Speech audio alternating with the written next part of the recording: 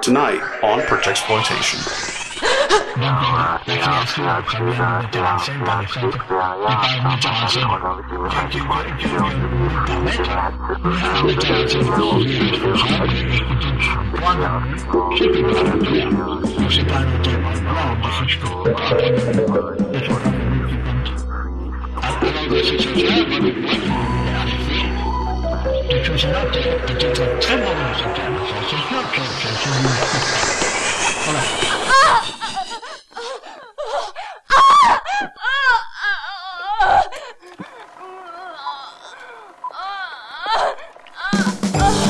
Hollywood, the dream, and the nightmare. No, I mean it. I'd love to have someone to love or someone to love me. It ain't easy being a freak. And we're supposed to do this by treating ourselves to a fancy womanize, by turning them loose, hunting them down, and murdering them in cold blood. What you are about to see now is the second degree of torture. We should just bare our breasts to the wind and let nature take its course, right? Hey, cops! We don't have a permit. Run! Sure it's violent, but that's the way we love it! Violent, violent, violent! Will you listen to me, you free preacher son of a bitch?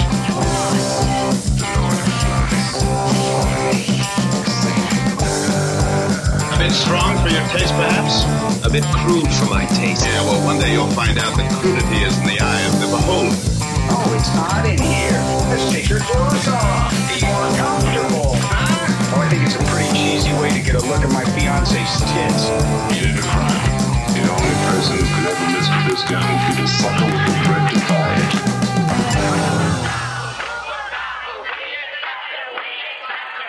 It has a philosophy, and that is what makes it dangerous. Don't take it so seriously, it's only a film. Hello, everybody, and welcome to Projectsploitation. My name is Nick Cheney, and I am your host for this evening and many other evenings. Well, should you choose to spend them with me. I don't bite. With me, of course, is Dan Jeremy Brooks, my partner in crime, my co-host, my other projectionist, and I'm running out of ideas. How are you, Dan? Vampiros, lesbos, vampiros, lesbos. You're in a house in Anatolia where she'll suck out all your blood. So it's a Secret Agent Man by P.F. Sloan. It's Okay. just doing my own take on it. Yeah. I'll give you credit where credit's due. Thank when you. you were doing the opening bars, I knew it, even though I couldn't place it. And I feel like, considering how much of a stretch that was, you succeeded at least on that front. So, very good job. Well, thank you. I think some of the inspiration may have come from, there's a song in the Repo Man soundtrack by the band The Plugs, which were, I think all of their songs were Spanish language. Anyway, great band. Steve Berlin went on to be in Los Lobos. But anyway, The Plugs was kind of a punk band, and they did a cover of Secret Agent Man, but it was, like, God, what was it? It was like, Hombre Secretos. That's what it was. Okay, yeah. And I think I just started thinking about that and Vampiros Lesbos and thus and such, and it all just snowballed. Well, that is ironic because technically this is a Spanish filmmaker, even though this is a German production, but also throughout the score and in many of his scores does have that weird kind of almost international spy meets Calypso feel where, it's almost like a very freewheeling, organ, just going to town, despite the fact that there are some pretty gruesome things happening, or sometimes sexy things happening on the screen. So Indeed. We'll get into that a little bit from now. But I don't think there's anything on the docket other than getting right into the meat of this episode. And of course, we are talking about a movie called Vampiros Lesbos. This is directed by Jess Franco, my Uncle Jess. Everybody's Uncle Jess, really. Unky Jess. I know, right? Also, of course, known as Jesus Franco. But, honestly, I don't think he should degrade himself like that. And Right. Don't be putting on airs, Jess Franco. Yeah. Hey, Zeus Franco, putting above your station. Jesus, don't make be it sad. there. Oh, another song I considered was, doing Jolene by Dolly Parton, but it would be Nadine. So Nadine, Countess Nadine. That's actually not bad. It's actually not bad, but I love that song so much. I'm like, another day, another movie. Who knows, I guess another time we do an episode in a movie who has a protagonist that rhymes with Jolene. Which is actually pretty common. When that happens, you'll be ready, I guess. I will be Johnny on the spot. Oh, boy. So we are talking about Vampiros Lesbos. I want to start off, first of all, by plugging one of the greatest things ever, which is a 2-volume tome written by Stephen Thrower. He is the author behind quite a few good, heavy books. Not necessarily dense, just heavy tomes that just exhaustingly explore a lot of the areas that we talk about on this podcast. I think his claim to fame was when he wrote Nightmare USA, which is like a catch-all for a bunch of different exploitation movies, and he kind of goes through and not everyone's going to dig it, I don't think, because it is a very capsule-based book where it just kind of, he goes from movie to movie and he really just vomits out his own thoughts. But his thoughts in and of themselves are informed by an extremely, informed perspective. And he's a very articulate person and I love his writing. So it didn't bother me that it was less of a structural recounting of, the era and more of a, here are the movies that anyone should watch, good or bad, and this is, their prominence in the context of every other movie in this book. So I was a big fan of that. But then I discovered, of course, that he wrote this 2-volume tome of Murderous Passions, which is the delirious cinema of Jesus Franco. And I think it's a great title. I know, right? I mean, the full title's fantastic. I think it's safe to say that Jess Franco is his, I don't know, whatever you call it. White whale? No, yes. I don't know. No, I mean, pretty much like his filmmaker. He's his Rushmore, Nick. Oh, very good. Thank you. You know what? I'm going to put it like that. Yes. Jess Franco is his Rushmore. I love that. I feel pretty good about it. And I think that's very accurate because while he's written other books, and he's got one, I have two on Lucio Fulci. Stephen Thrower literally shows up for good reason on every Severin disc of Jess Franco film, doing a 20-minute interview somehow for every film. I'm like, in my opinion, a normal sane person should only have about 5 minutes top of material for any of these movies, let alone for every single one, 20 to 30 minutes, whatnot. So God bless him. And of course, this book is certainly an extension of that ridiculous passion. I know he met him and I know he interviewed him and literally went around to the location. I mean, just that kind of deep dive into the subject. And it's very apparent in this book. And so first I'm going to plug the book, but then the reason I'm plugging it, besides just that it's a great resource, is I'm going to read from it because I think one of the funniest things to do when talking about a Jess Franco movie is to read the plot synopsis out loud. Because it's not even that crazy, so to speak, but certainly it's always weird because it's like trying to recount a dream where it's never as interesting as it sounds, but technically watching it or experiencing it is super fascinating. So bear with me here because it's kind of a lengthy paragraph and whatnot, but I'm going to read and this will get us into the mindset of Vampiros Lesbos. God damn, this book is heavy. I know, and it's only 1 volume. I know, right? This is literally up until 1974. Yeah, I mean, it's like Robert Caro's probably 6-volume biography of LBJ. I'm like, man, each one of these is like a thick-ass 600-page book. I mean, it's great. No, anyway. Synopsis. Okay. After a night out with her boyfriend Omar, watching a nightclub burlesque show involving a beautiful, predatory woman ravishing a human dummy, Linda becomes preoccupied with what she has seen and consults Dr. Steiner, a psychiatrist. She tells him that she had dreamed about the woman before seeing her in the flesh.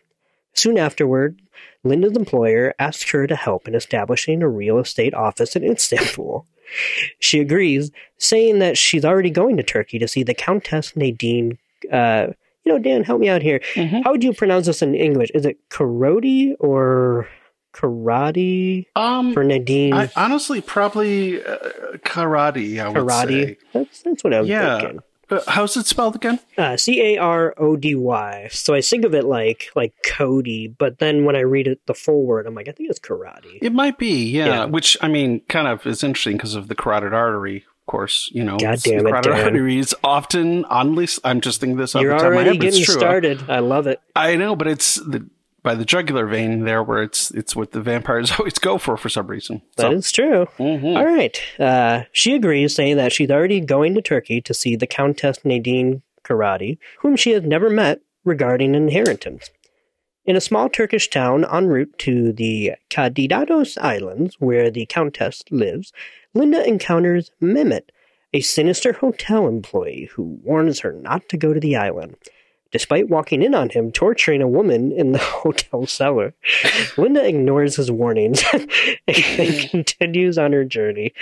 Arriving at the Countess's beach house, she finds it empty. The Countess is outside, sunbathing by her swimming pool. She greets Linda, who is startled by her appearance. She is the woman from the nightclub show.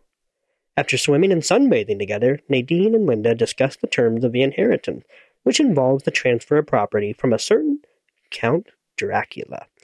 Linda falls unconscious after drinking red wine, and the Countess sucks her blood. Arriving sometime later, feeling groggy and confused, Linda staggers outside, but she faints again when she sees the Countess in the swimming pool, apparently dead. At a private clinic in Istanbul, run by Dr. Seward, a psychiatrist fascinated by the occult, a woman called Agra raves that her friend, the Queen of the Night, is returning. Linda is brought to Seward's clinic, having lost her memory. Her boyfriend Omar finds her there, but she cannot remember anything that took place on the island. Soon Omar, too, is bitten by the vampire. Meanwhile, Countess Karody has become obsessed with Linda, seeking her out again to pass on the secrets of the vampires, as Count Dracula did to her many years ago. Okay, so I know that was a little long in the tooth. No, that's a surprisingly accurate summary it is. Of at least the first half. And that's kind of why I love reading any of these, because honestly, sometimes, at least the first time I watch any of these movies, like, this is all extremely straightforward. Like, all of that did happen, and it actually, whatever. But I'll be damned if I actually catch, more than 75% of 70, upon a first viewing, just because, particularly from the 70s on, Jess Franco was just abstract as they come, at least in his pacing and whatnot. So, okay, so that's to get our mind going. I guess I'll speak a little bit about just the man himself, and then we will get into... I would like you to. Get into the movie itself. So I chose this movie to do because I'm a huge fan of Mr. Jesus Franco, and I've been watching his movies now for, 3 or 4 years, maybe 5. I mean, pretty much right at the very beginning of my foray into this whole world of exploitation, and I was struck by 2 directors in particular on the Euro cult stage, which was Jess Franco and Jean Rollin, who's a French director. And he's fantastic too. Very different from Jess in that his movies are slightly more intelligent, so to speak. I mean, his abstraction truly is beguiling in a way where they're almost prosaic in nature. And anyway, they're fantastic, but these are 2 different guys. Like, in my opinion, one guy's strength is because he plays at his own level, in the sense that Jess is not the smartest man in the room. However, he knows that if that is the case, that there's still technically no substitute for just giving into your impulses when it comes to filmmaking, and just going on that kind of level of feeling and the synthesis between that and his filmmaking approach. And then you have someone like John Rollin, who's much more analytical and thinking about, what he puts in front of the screen, how he composes it, and whatnot. So it was almost like a race. Like, I started watching movies by both of them at the same time, and it ended up that Jess Franco got ahead of John Rollin, even though I love John Rollin for sure, and we'll probably do one of his movies on this podcast at some point. Yeah, I'd love to. But Jess Franco is the one that just drew me in to the point where I was like, just defeated. I was like, you know, okay, you win, Jess. Like, even when I cry uncle at last, I surrender. I cry Uncle Jess, more like. Ah, nice. But I'm like, you know, even at your worst, which he's made a lot of bad movies. Some would say he's made only bad movies. I would say that they're wrong. But he's certainly made bad movies. But like, even at his worst, this guy, for my money at least, is just such a visionary. And while most sane people don't share his vision, I am one of them who does, and I am just always, at the very least, beguiled and entrenched in any of his movies.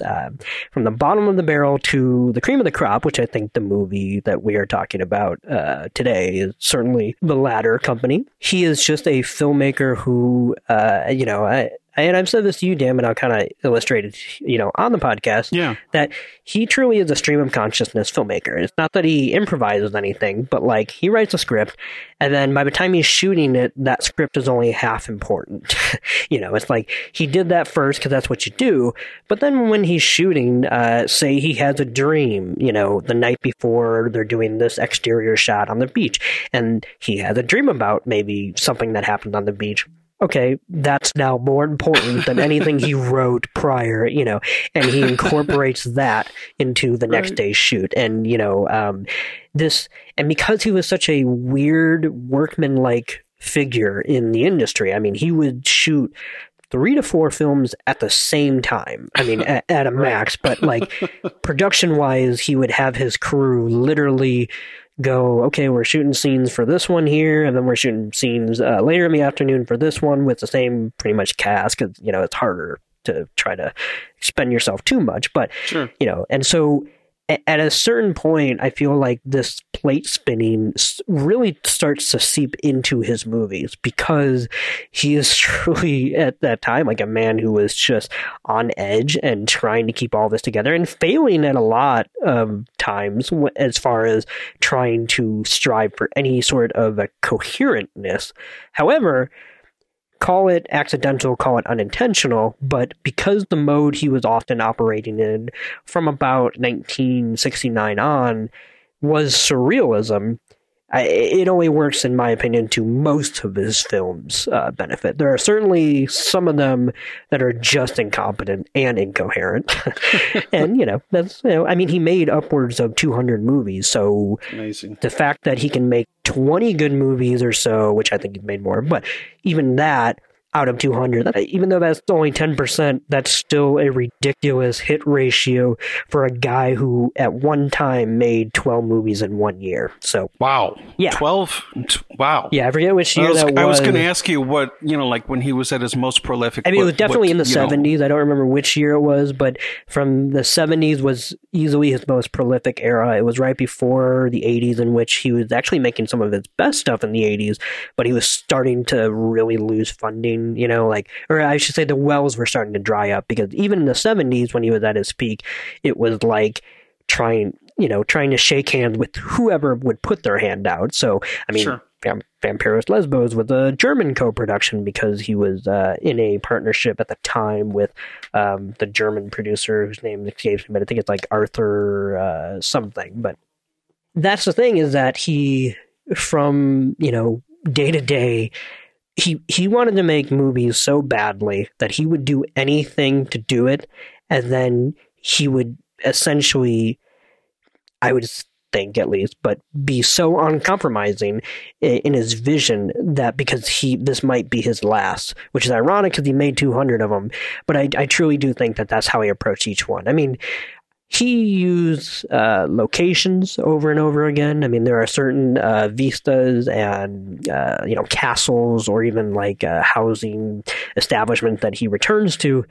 And it's so weird, because on the one hand, you would think that that might be a sign of like laziness or something. But on the other hand, most of the locations that he found are so gorgeous and so weirdly surreal and beautiful that it almost becomes part of that Jess Franco myth, it's like, what if this, the Jess Franco cinematic universe or whatever, but like, what if these are all just the same dream, but repurposed, in almost like a Mulholland Drive-esque fashion. And Right. And I personally, I really dig that because sometimes it's kind of going off on a tangent, but I know you appreciate this, Dan, but there's one thing that sometimes musicians do that I think is underrated because most of them are afraid to do it, which is when they're writing lyrics. There's a musician I love. He's a folk artist named Josh Ritter. And one thing I loved is in one of my favorite albums of all time that he did was an album called The Animal Years. And what I loved in that he clearly came across, when he was writing those lyrics for that album, a simile that he was really fond of, Totally. And in this case, it was the phrase "Laurel begs Hardy," And what's ironic is then in at least 3 of the songs on that album, he uses that phrase. And I think some people might be quick to dismiss that kind of writing of like, well, that's just lazy. Like he was too enamored with coming up with this, so therefore, he couldn't think of anything better. But in my opinion, I think it gives that whole album a more weirdly cohesive feel. But B, it's like, I don't know, I kind of like the way that almost illustrates a weird stream of consciousness and a really personal relationship because you really start to see the seams of like songwriting and whatnot. And I think that's kind of Jess Franco too, where he does repeat himself ad nauseum and he does reuse the same cast, the same locations, a lot of the same themes, motifs, and whatnot. But he almost seems to do it because it is, like I said earlier, a stream of consciousness, and it is just this, like he has to, so to speak. And I admire that because no one has to watch his movies, myself included. So at the very end, the fact that he was making movies for himself is ultimately why I think they're as successful most of the time as they are, because he, didn't care about any of those kind of criticism or whatever. And so therefore we have this weird, wild corner that is Jess Franco movies. So that's kind of my weird rambling spiel of what I like about him. But sure. No, I mean, I will agree though. I mean, I think in some ways songwriters like Josh Ritter, they do tend to get, for some reason in music, people I think tend to get more of a pass than people who are filmmakers. So like, songwriters or even like painters or artists where they do a series where they do like, 12 or 15 variations on something, or like, I mean, one of my favorite songwriters, I mean, definitely a seminal influence for me was Van Morrison. Oh, yeah. And I mean, starting really in the 70s through even now, the obsessions are the same. I mean, the phrases are often the same. And, he'll have certain things he says like, we'll see me through, it's so quiet here. Stuff about Kerouac or this book he read about Jelly Roll Morton. And I love that. I love that it's all part of this one single tapestry to him, and that I don't know if it's more like, I mean, in the case of Jess Franco or whoever, maybe it's the idea is that, well, I'm going to get it a little better this time. I didn't quite get it right, but I'm going to do it again. And I feel like this time I'm going to get closer. And I really admire that kind of obsessiveness in any form of art, really. I mean, or even like like Tarantino, like though there's stuff in his scripts where you're like, oh, okay, yeah, we were this like, okay, Ramblers, let's get rambling. Or he'll have a thing where he's like, well, it's there's something something rotten in Denmark. I mean, that shows up in like 3 of his screenplays, and some people will go, oh, well, that's just lazy, and I'm like, no, it's about obsession. It's about loving a certain phrase so much that you keep wanting to put it into things, which I love. It's preoccupations. Exactly. Yeah. No, and I absolutely love that. And that's also, I think, what informs people like myself. I think it takes a filmmaker that obsessive to essentially create a fan base that obsessive. Like if you're on his wavelength and then you're starting to think like he does, and therefore, well, I'm not at all ever, even in this episode, ever going to try to claim that he's some kind of genius or misunderstood or anything like that. I'm not saying he's not, but I'm not going to make that claim, so to speak. Sure. However, he's certainly obsessive, and I feel like sometimes that in and of itself can be something that's endearing if you're obviously embracing it from the right perspective. And for me, I absolutely am. So let's get into Vampirus Lesbos. And I guess I'm curious, Dan, since I just talked about Jess Franco, do you want to go first about Vampirus Lesbos, or do you want me to keep going? I mean, I guess you've already... I'm totally fine either way. Well, you've already kind of told the story of what it's basically about, so I think I'd like to go first, because I would like to kind of get my thoughts out before... Please. And then I think you'll kind of amplify and maybe kind of sculpt some of the things I'm thinking after I say it. I was honestly hoping you would go first, because I'm tired of talking, so... Well, I mean, one thing about it is, one gets the feeling that this happens sometimes to me. You're getting, you're watching something of like what I would call an ur text, ur. So it's like something foundational in which you can see where so many other movies came out of it, and that was how I felt watching this. It's like, I don't know if our listeners can appreciate this, but if you've seen a lot of films, but there's certain films you haven't seen that are supposed to be like classics you haven't seen. So like some particular seminal film from an iconography speaking point of view.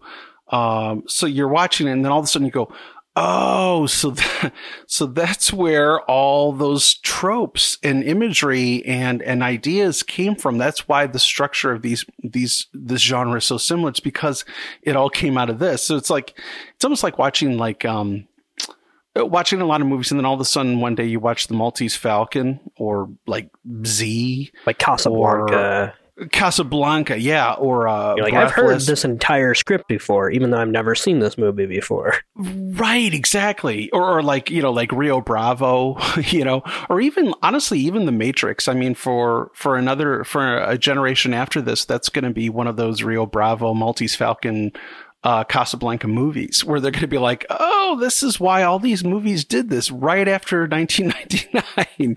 So I liked that about it. And the other thing I would say is that the scenes that I thought, even the ones that I thought were silly or puzzling, and, like some of this, for instance, some of the torture cellar stuff I felt was kind of odd, but even then I found it extremely engrossing. And I think that's a really big compliment to say that about something where you're sitting there, cerebrally going, I'm not buying this for a second. And yet at the same time, you're like, man, I need to keep watching this, not just out of duty, but because I'm genuinely engrossed by it, Well, not to mention too, metatextually speaking, because that is Jess Franco as that character, that's almost...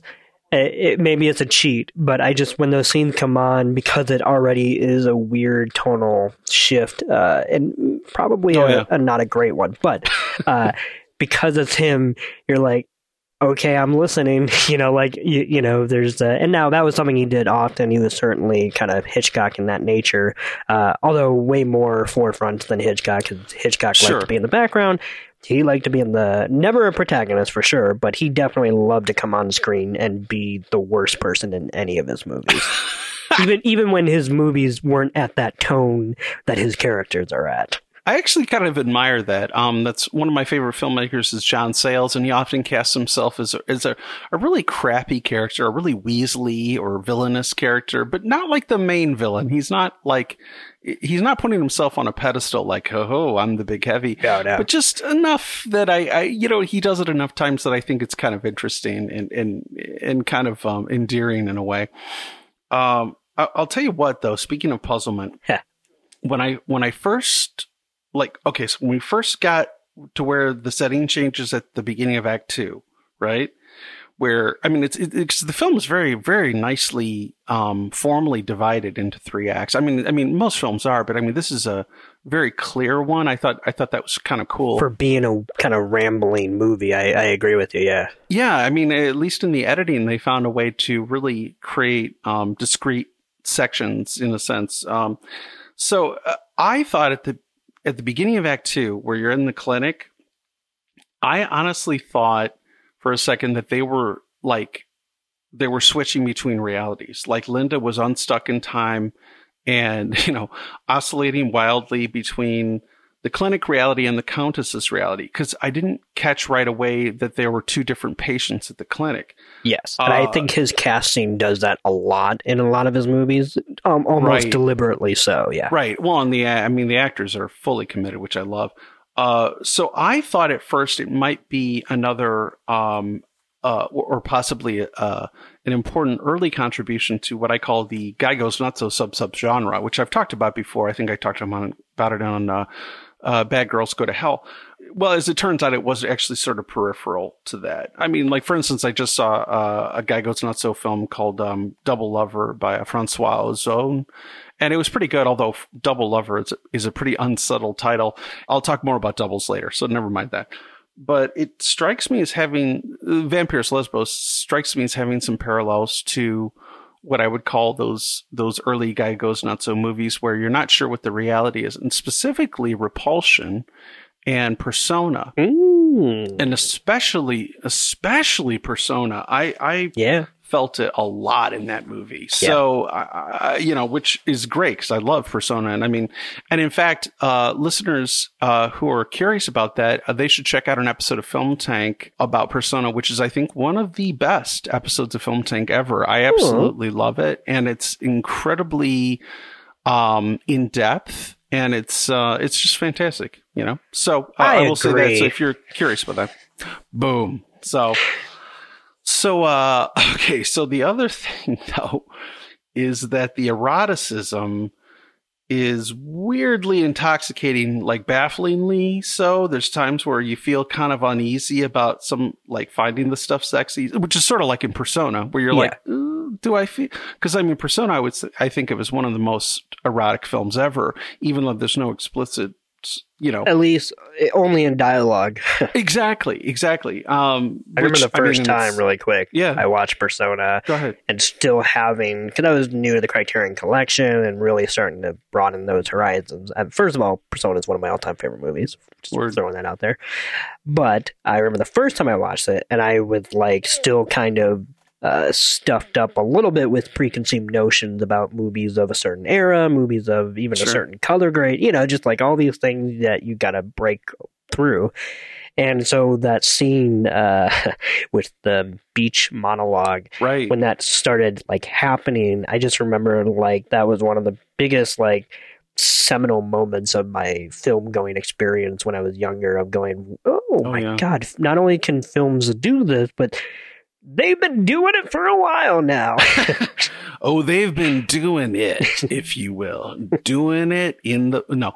Anyway, no, you're right. And that scene to me is actually one of the most uncomfortably erotic scenes ever put on film, even though, like you said, it's entirely just a monologue. Yep. But the subject matter, and I'm not going to go into it because it'll take forever, but that'd be a whole nother episode just on that scene in Persona. But I definitely felt that kind of uneasiness when I was watching Vampiros Lesbos. And even there's kind of this Herzogian, which, again, I realize he's actually a bit prior to Herzog. So, but I kind of felt that sort of nature as phallus stuff with the reoccurrence of that the Villa's moth thing. Or I don't know what it was. And the scorpion stuff. Oh, yeah. And I will say, yeah, right. And I know that's something we're going to want to talk about. But, it's funny. I remember even thinking how clever it was because each time they showed the moth and the scorpion and such, the editing got sped up considerably. So not the film, but just the edits, the cuts. So each time it would kind of shuffle through them faster, which is sort of like the editor was saying, okay, you've seen this all before. Now let's give it to you at half the duration, which I thought was really nice. Yeah. I really liked that. Yep. But also the imagery of that scorpion at the bottom of the pool, is weirdly, strangely disturbing. I'm not somebody erotic? What's that? I was making a joke. Erotic? And erotic. No, but it makes perfect sense in the film, but it's odd for me to feel any kind of identification with a scorpion. I think of them as kind of they're one of those arthropods where I'm like, yeah, they're horrifying to look at, but even then it's like, well, what do you do? I mean, if you're a scorpion and you fall into a pool, what the hell do you do? You can't get out, And so there is that kind of feeling, like kind of that same feeling like at the beginning of the Wild Bunch where you see the kids and they're like torturing the scorpion and you're like, well, I'm not really into scorpions and they're not exactly cuddly, but still, this is kind of messed up that they're doing this, That's what's so weird, if I can interject really quick. Sure. So weird about, in my opinion, the scorpion cutaway. I mean, there's kind of, from what I remember, there's 4 major motifs in those editing, which is the scorpion, I think it's technically a butterfly from what I read, at least. I would never... Okay, I wasn't sure. Yeah, no, I would not have picked up on that without clarification from Stephen Thrower. Thank you. So the scorpion, the butterfly, the blood dripping on the window, and the kite. Yes. Like those are like literally packaged together almost as a little mini sequence in and of itself that then gets repeated at crucial points of, I think, differing consciousness throughout the film, Definitely. whether it's when the character's falling asleep or when the character's dying, so on and so forth. Anyway, we'll get into that. But sure. Specifically, what I find so weird about the scorpion shot, so to speak, is that it almost defies the normal knee-jerk reaction of like trying to ascribe meaning to it, because obviously you hear scorpion or you just see one, so therefore your first is, knee-jerk reaction would be like, okay, well, so that's Nadine, I guess. Like just that kind of very basic, blunt force symbolism, sure. so to speak. But then, as you point out, that scorpion in and of itself is technically in a weird context that also removes a lot of the threatening parts of what a scorpion can and cannot do. Totally. So then, from that little, differing from normal symbolism, it becomes this now a weird question of who is the scorpion. And while I don't think it's satisfying to come up with a concrete answer, obviously it's super interesting to think about, and it's kind of what I like about this kind of abstract movie making, which is to say it takes familiar iconography but then also changes it up just enough to where you can't actually rest on simple analyzation just by virtue of A, that's so boring, but also B, that there's a new context here that begs to be dived into. Yeah, I agree. And that's part of what's interesting is that, like you said, the scorpion outside of that environment feels vulnerable, which of course it is at the end. But I mean, there's you used the word earlier. You used the word beguiling. And it's funny because I thought I said the same thing in my notes when I was watching it. For instance, there's other imagery that's less cut in. You know what I mean? It's more narrative. Like, for instance, there's that beguiling, as I said, image of the Countess Nadine on the apartment balcony, like drawing back with her hand like an invisible curtain, which is so intriguing. And I wondered if it was, and I mean, again, this is one thing maybe we can talk about more later, but I wondered if it was possibly a reference to the sort of what you might call the well-known laws of vampirics, which is to say that like a vampire can't enter your home until you invite her. Like if you look at let the right one in or let her in. I mean, let me in. Those are examples, obviously. But or on the other hand, maybe the gigantic medallion she was wearing was what allowed her to enter, because we do know she does enter and she sucks some of the blood of Omar.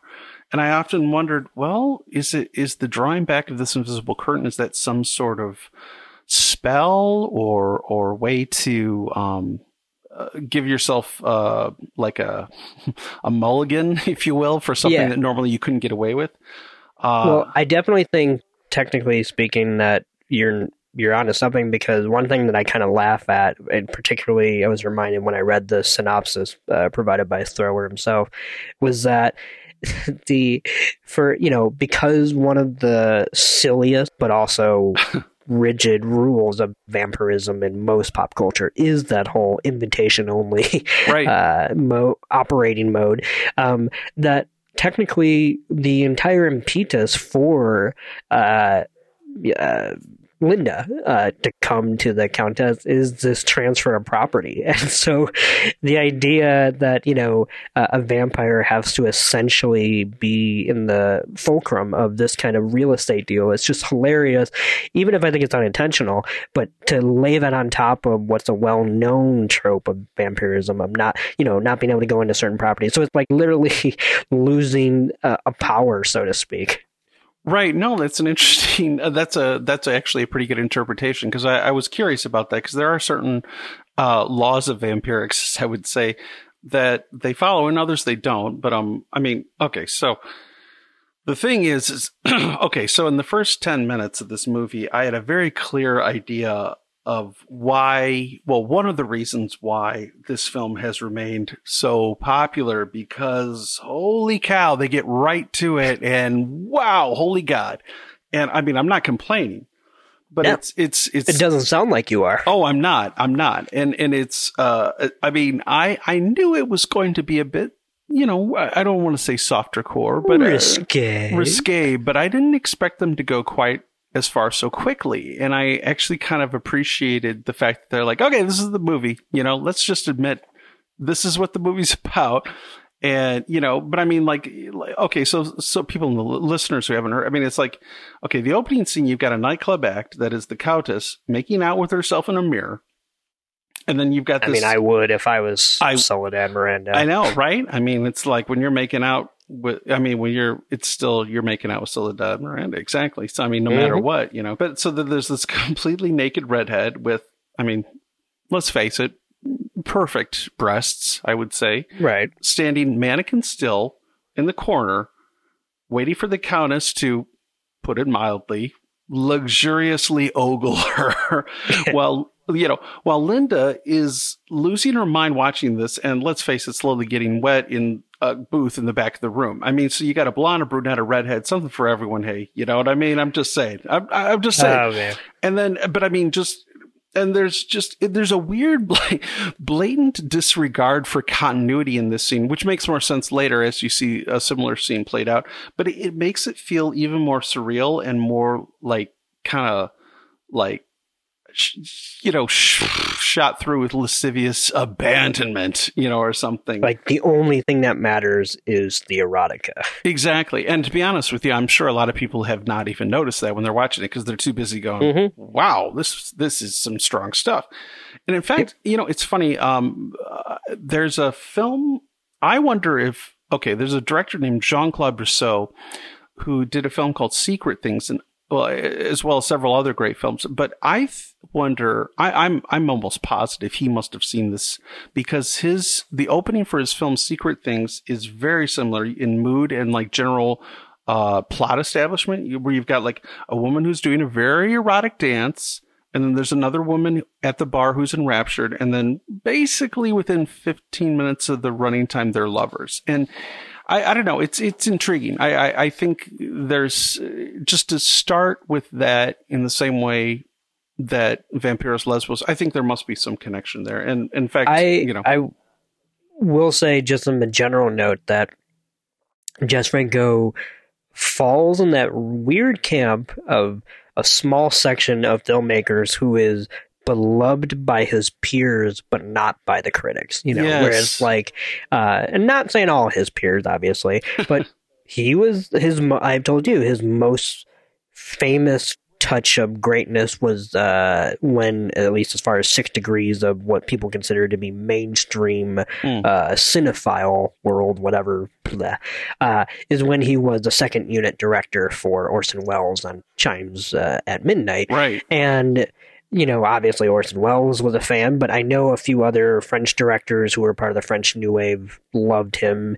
And that was a common occurrence, in that, the filmmakers, who were super obviously beloved by critics and whatnot, and praised by them, were like, oh man, have you seen what this guy is doing? It's, once again, they weren't necessarily speaking, I would say, hyperbolically or anything like that, but they were certainly keyed into like how weird and strange this mode of filmmaking is, to the point, where it's such a weird dichotomy to be loved by those peers who are arguably in some ways more knowledgeable than any critic, and I don't mean that in a Birdman-esque screed of like, well, if you can't do it, then become a critic type shit, because I don't believe in that, and I actually do think separation of church and state. Yes. Like, there are things that a critic can intuitively know that a filmmaker cannot step out of, you know what I mean? And away from, so I think it goes both ways. But in this case, I do think critics should kind of heed the words of some of the people they love so much. Well, I would agree. And I mean, not all filmmakers, but most of the great filmmakers tend to be pretty big film fans. I mean, I can only think of a couple people who are like, like Cronenberg. He's not somebody who's a huge fan of movies. He likes them, right. But he got into it. He was originally a novelist, and he got into it because he decided that it was something he could do, which in the end he could do well. But most of these guys, I mean, your Scorsese's, your Paul Thomas Anderson's, your Quentin Tarantino's, they love movies, and they cannot get enough. I mean, there's this insatiable appetite, indiscriminately so. Very because much. I remember when I read a random, I think, article like 2 maybe years ago or so. Tarantino is listing off his favorite movies of the year, and as any self-respecting person should do, you read through it and you say disagree, agree, disagree, whatever.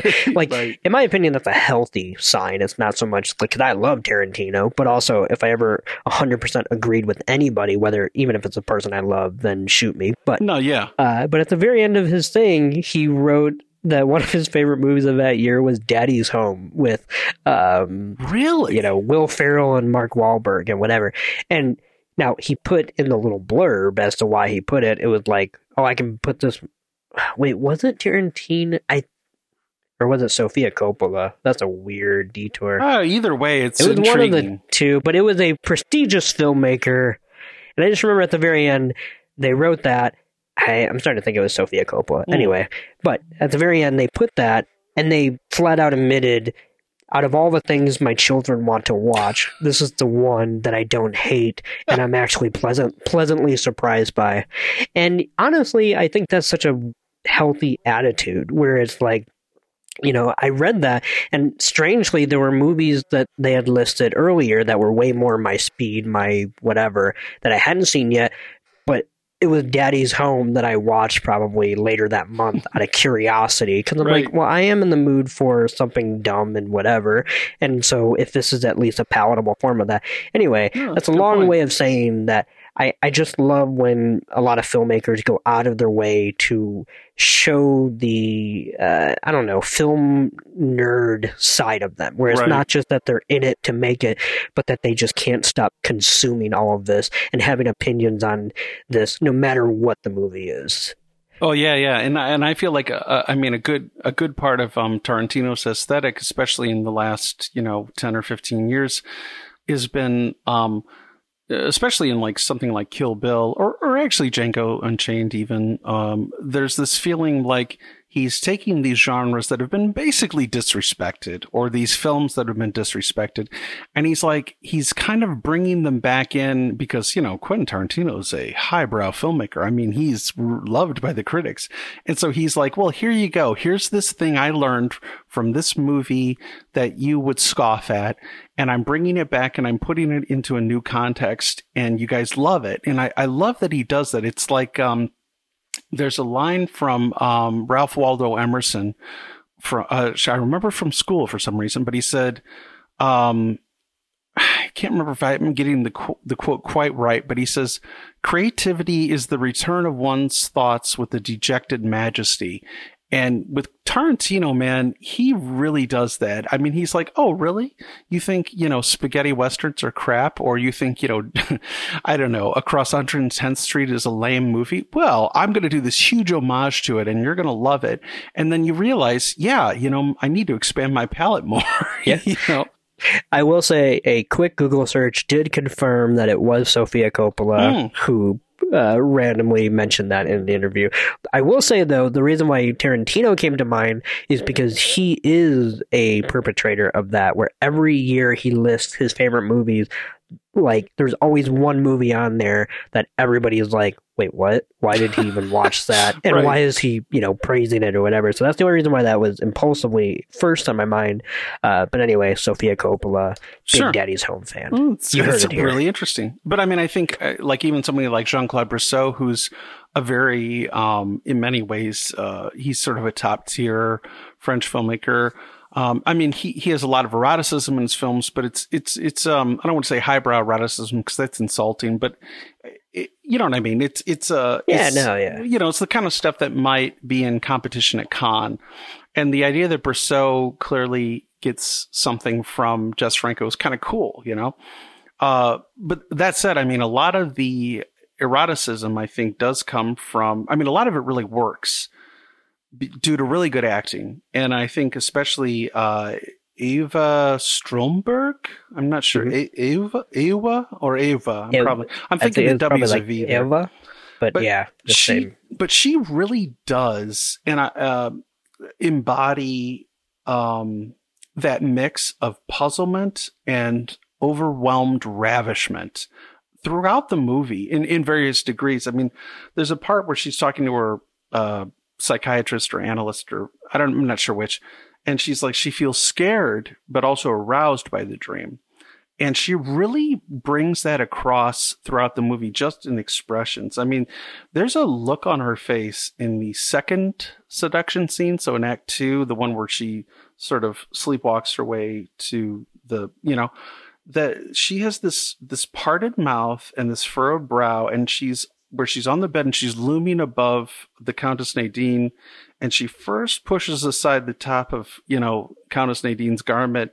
That look, I mean, that is the good stuff right there. I mean, and I'm not discounting this importance of sexual chemistry. I mean, none of this would have worked if the two leads didn't seem to be magnetized to each other. I mean, which is especially impressive considering they likely were not even speaking the same language when they performed. Oh yeah, I was going to say that was a common thing in a lot of Eurocult films, let alone Jess Franco productions for sure. And one thing I like what you're saying is that there was a string of movies, I think, after this particular one where lesbian vampires were, the thing, so to speak. Whether, the Velvet Vampire or the Vampire Lovers, all these things. Mm-hmm. But they almost had this weird, and I don't mean this as a pejorative because I'm a fan, but like Russ Meyer approach of like, well, you like boobs, right? Like, It lacks sexuality while more foregrounding the nudity,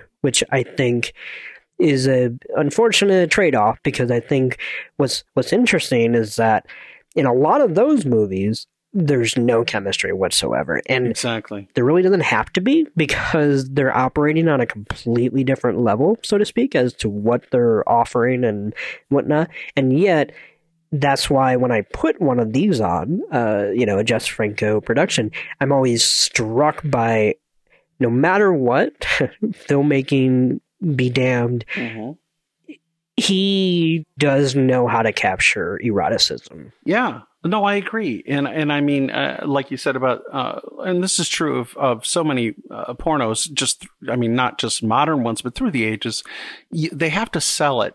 There has to be a feeling of actual ravishment, and that comes down to good acting, frankly. I mean, it doesn't matter if you're a porn star or a legit star or whatever. Right, because they can be found, performances-wise, can be found in pornos just as well as they can be found in non-pornos. Absolutely. And I think what's ironic, though, is that you have to find the mode in which you work best, and for me, Jess Franco is best in softcore, because I've actually seen a few of his hardcore efforts, and they're not very good. And it's ironic because it's not doing that much different in those kinds of movies, but I feel like the abundance of certain obligatory shots get in the way of his more moody pacing, which is not to say that he's not indulgent in a movie like Vampirus Lesbos or anything like that. Sure. But he almost, I think sometimes for someone like Jess, because I've also seen some hardcore features that are gorgeously shot and edited and paced, but a person like Jess, I think, benefits from that. Okay, I can't show this, so what can I show within this shot, but also linger on, you know what I mean? Right. And I think those restrictions work best for his mind. Well, and I mean, I don't know how you feel about this. I mean, I assume you're probably of a similar mindset as me, but I mean, I was joking earlier about the, blonde, brunette, redhead thing. But the two main characters do very much complement each other in both their looks and in their personalities. I kept thinking of this lyric by Jim Carroll, where he says, one night she's dark and French, one night she's blonde and Dutch. And I think as I was watching it, before I even understood that there might be a transformational aspect to their relationship. So even in the first act, before I understood anything about that, I felt like there were times where these two very, very different looks and personalities were exchanging personalities again, like in Persona. Yeah. And so I felt kind of gratified later on when I found out that that's all actually part of it, you've got Agra at one point. She's like, she was me and I was her, and then, yeah. I mean, they literally, physically speaking, they drink from the same cup, and Right. I think that's a certainly one of the biggest tells in the movie as to how this is all working, which is not to say that there are any concrete rules, but there is certainly a visual schematic for what's playing out. Right. And I mean, it's kind of funny because, I mean, you've got something like Persona, which might be influencing Vampirus Lesbos, and then which in turn influences Brosseau's movies like Secret Things or L'Aventure, where it's like, it goes from being high to low, according to some, and then high again. It's intriguing, It's true. So about Agra, really fast before this is a bit of a non sequitur, but before first of all, Jess Franco would be proud. Oh, good. The non sequitur. Because I was going to say, that's pretty much his bread and butter. That's true. I mean, that was his wheelhouse. Well, one of his wheelhouse. Yeah. But even actually, a non sequitur to a non sequitur. Before we get into Agra. Okay, now he's like got a huge erection. Oh, good. Yes, that's not me. That is what I go for, my friend. That is what I aim for. If you're not getting a vibrate, no, anyway. But before we even get into Agra, there's that line they say in passing, which, I mean, you and I talked about briefly before we started, where it always belonged to the Dracula family. And I was like, nothing portentous about that name.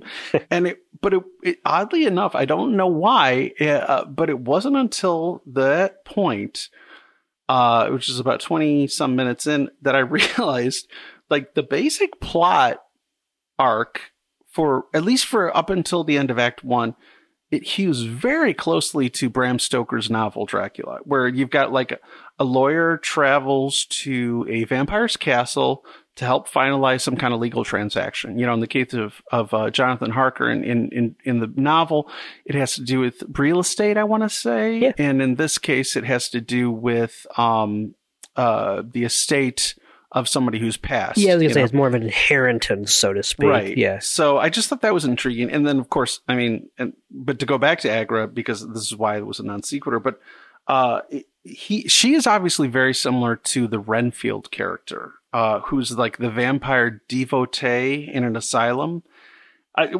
First of all, I should say, I just want to say this. I think the clinic appears to just be a lovely little bed and breakfast for people who've recently had a psychotic break. I mean, it's like Faulty Towers with a schizoid scent. I mean, it's just like, wow, so nice. So, I mean, clinic, you know.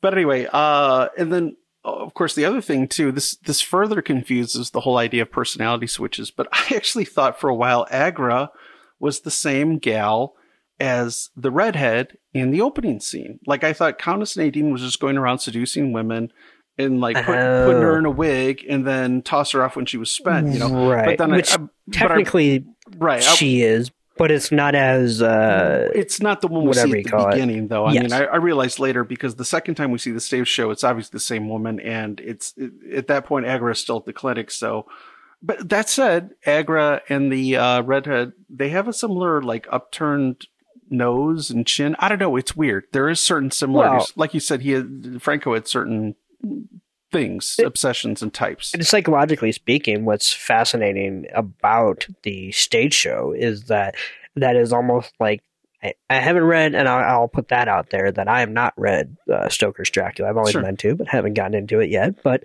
so I don't know. It's a good book. Surprise! I know you're shocked to learn that, but it's right? It's good. That's weird. You know, I know. Weird that book turns out to be good. So anyway, sorry. Go on.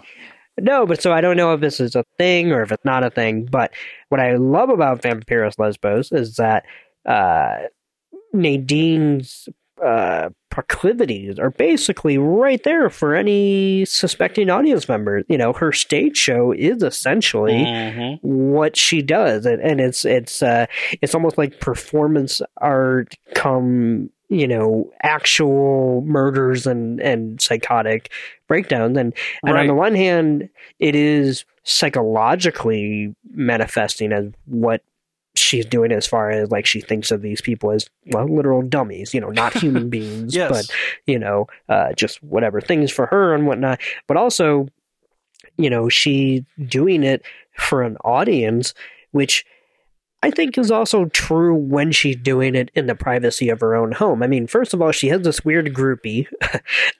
Morpho, I think is, Morpho.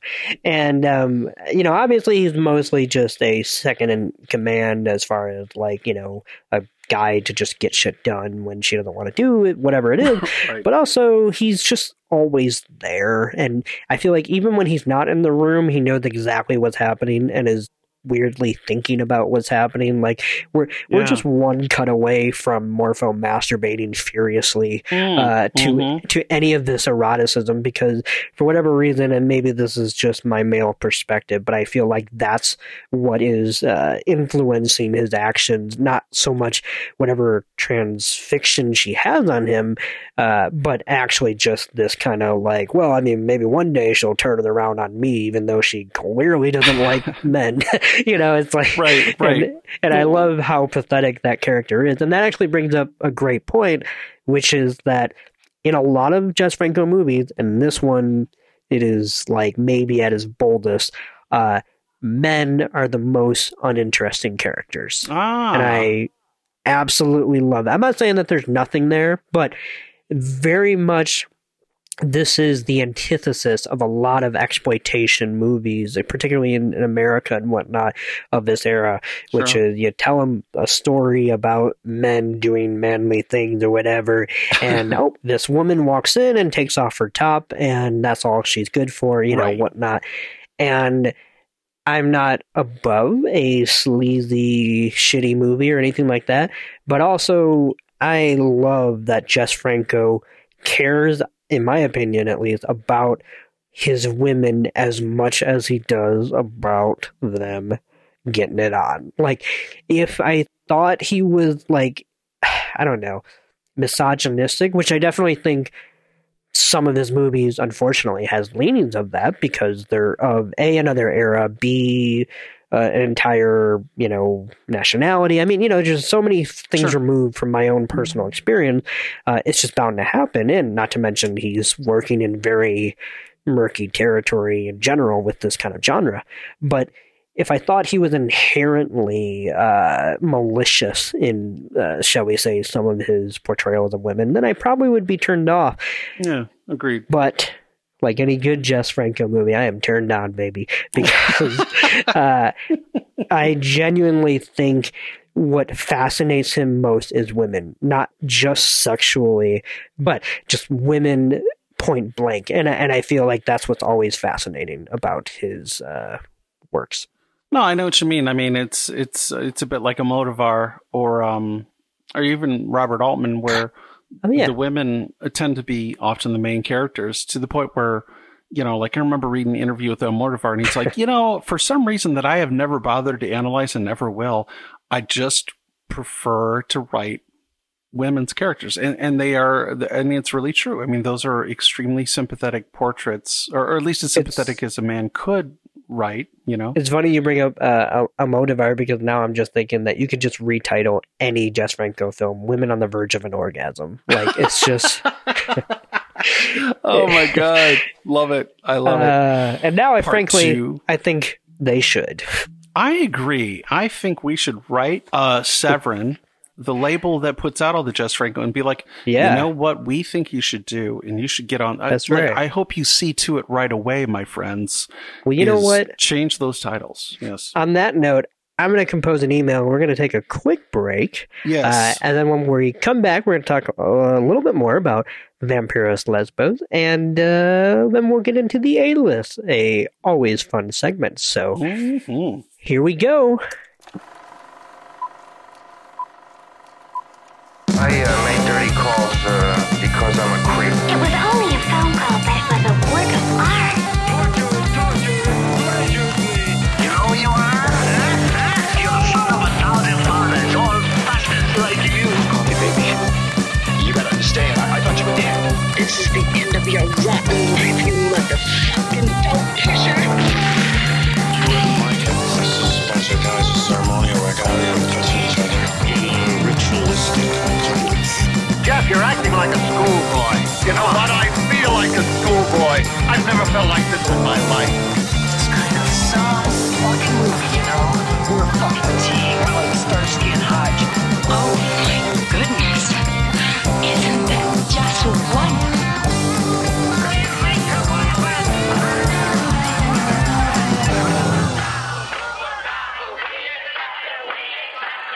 It has a philosophy, and that is what makes it dangerous. Don't take it so seriously, it's only a film. Welcome back, everybody, to Project Exploitation. In case you weren't listening to the first half, which would be pretty incredible feat, to be honest, we are talking about Vampiros Lesbos, directed by Jess Franco. And, it's funny that this conversation has kind of gone the way it has, because normally on this show, we try to keep to some kind of structure where one person gives an opening thoughts, another person kind of gives their opening thoughts, and then we open it up and kind of go through almost like just kind of section by section, whatnot. And here we have not adhered to that at all, definitely unintentionally. And I think, honestly, that is indicative of a Jess Franco production. And I am, even though this was not our plan, I am so happy that that's how this has turned out, because it really does become this kind of stream of consciousness of whatever the hell we can think of in this moment to talk about, because there is a lot to talk about, but it's also so messy and so, fruitful that it's hard to just pick a lane and stay in it. So, True. We are going to kind of bring this conversation to another avenue, which is we're going to talk about the character of Agra, who is the patient we are initially introduced to upon that kind of second act abrupt shift of who has been a victim of the Countess prior to the scenes that take place in this movie. And Dan, you had some thoughts about the character and their placement within this movie? Well, yeah, I mean, for one thing, it seems to me, like I said before, it seems pretty clear that she's a stand-in for the Renfield character from Bram Stoker's novel, in the sense that she's kind of like, she's giving over her devotion completely to the Countess. Yeah. I mean, she says at one point, she was inside me, which, you can take however you like. I was going to say, that's definitely a double entendre. Nope. You're wrong. It's just a single entendre. Listen, Dan. Nope. Just because I read into these things. Get your mind out of the gutter, sir. No, anyway. But, the funny thing, though, and part of the reason why I wanted to talk about her was it reminded me, well, okay, so she's so hopelessly devoted to the Countess Nadine, and she ends up so forlorn after the Countess basically ignores her in favor of Linda, and which is much like Renfield, where he feels like, hey, I've been a devoted pupil of yours, and you haven't, you didn't hook me up with immortal life, And it reminded me a little of that flick that you showed me and Heidi last Halloween, of this year, the Blackcoat's the Daughter. Blackcoat's Daughter. Yes, Yeah. and because it's like, I imagine it must suck to be rejected by a demon, especially after the lengths that you've gone to win back its affection, and it's like, no, I don't want anything to do with you. And so in a way, oddly, it kind of reminded me of that, where it was like, wow, even demons don't want to hang out with you. That's a pretty permanent kind of rejection feeling right there. Yeah, it's a very catty demon, particularly in the context of these three young women. Well, first of all, I just want to say I'm very glad that you and Heidi did not hate me after that, because I really liked that film. It's one of those where I'm a big fan of it, for whatever reason, but I also know that it's a weirdly tough sell in the sense that it's super slow paced and whatnot. But it seemed like at least both of you were into it in the moment of. So I didn't waste your times at the very least. Oh, not at all. And I mean, some people say slow pacing, I say deliberate. I mean, because I do feel like it really pays off in the end. Yeah. It's a very good film. Who's the director again? Tell me. So it's Oz Perkins, the son of Anthony Perkins. That's right. I would definitely recommend it. The Blackcoat's Daughter, the title is odd. I wasn't able to find, I assumed it was from some sort of old Middle English folk song or something, but honestly, I believe can't find anything about it. Yeah. I think it might have been a last minute title. Some directors are like, man, I don't title till the very end. So it's what I would call the A24 move. And I say that as someone who loves A24. Mm-hmm. Don't get me wrong. Sure. But kind of when you have this quote unquote serious art horror film, once again, I love A24. But I really hope the future of horror is not A24. And I say that as someone who wants them to keep doing what they're doing, but hopefully nobody else tries to emulate it, because we don't need more of it. Sure. We also need things that are just unabashedly horror, let's put it that way. But yeah, kind of that slap on that kind of, not even pretentious and a pejorative, but like trying to reach to another artifact that supersedes the text itself. But anyway, but no, I'm a big fan of Oz Perkins in general and the Blackcoat's Daughter. Well, I remember you said that was his first film, and I know you said his other films are more accomplished, and so I definitely am looking forward to it. But yeah, I loved watching it, especially on Halloween. It was such a great choice. And oh, by the way, I've finally gotten through the Halloween candy that I stole from you. So well, I'm glad to hear that. Yes, so I finally got through it like literally 3 days ago. I'm like, some and savory. Well, that's a good sign. If you had said that like the day after or something, I'd be like, Dan, you okay? Yeah, you have a problem. Get help. So yes. But I mean, honestly, I do see a lot of personality schisms even within characters, like the main character Linda. You compare the scene where she's very sensually loping across her balcony, but then it cuts almost immediately. And I mean, it's a great scene, and she's very dreamy, and it's great. But then it cuts to her at her job wearing this like hideous pink turtleneck with a sleeveless beige cardigan and some very large and unflattering glasses. And I say this as somebody who is seriously a confirmed glasses guy. I am way on board. Yeah. These don't work. But then almost immediately they cut again, and Franco shows her in the next sequence. She's wearing a little black dress, and she couldn't look more different than the office scene. And she's walking through, I guess, Anatolia or parts of Istanbul or whatever. So, I mean, you see a lot of this kind of doubling. I mean, like obviously in the opening nightclub scene, you've got the performers wearing only like one black stay-up stocking on their left leg each, which I know, again, I realized later on, later on in the film, you realize she's dressing this sort of mannequin character, if you will. Right. But I just think it's interesting. And I think the doubling has to do with the fact that, that there's a lot of characters in the movie who are being, to use the old world vampire term, being glamored or possessed. Yes. Or whatever you want. You know what I mean? Like, obviously, there's that line from Countess Nadine where she's like, I bewitched them. They lost their identity. I became them. And then, of course, the Countess's first words to Linda are, come here. Well, I mean, first words in person, I should say.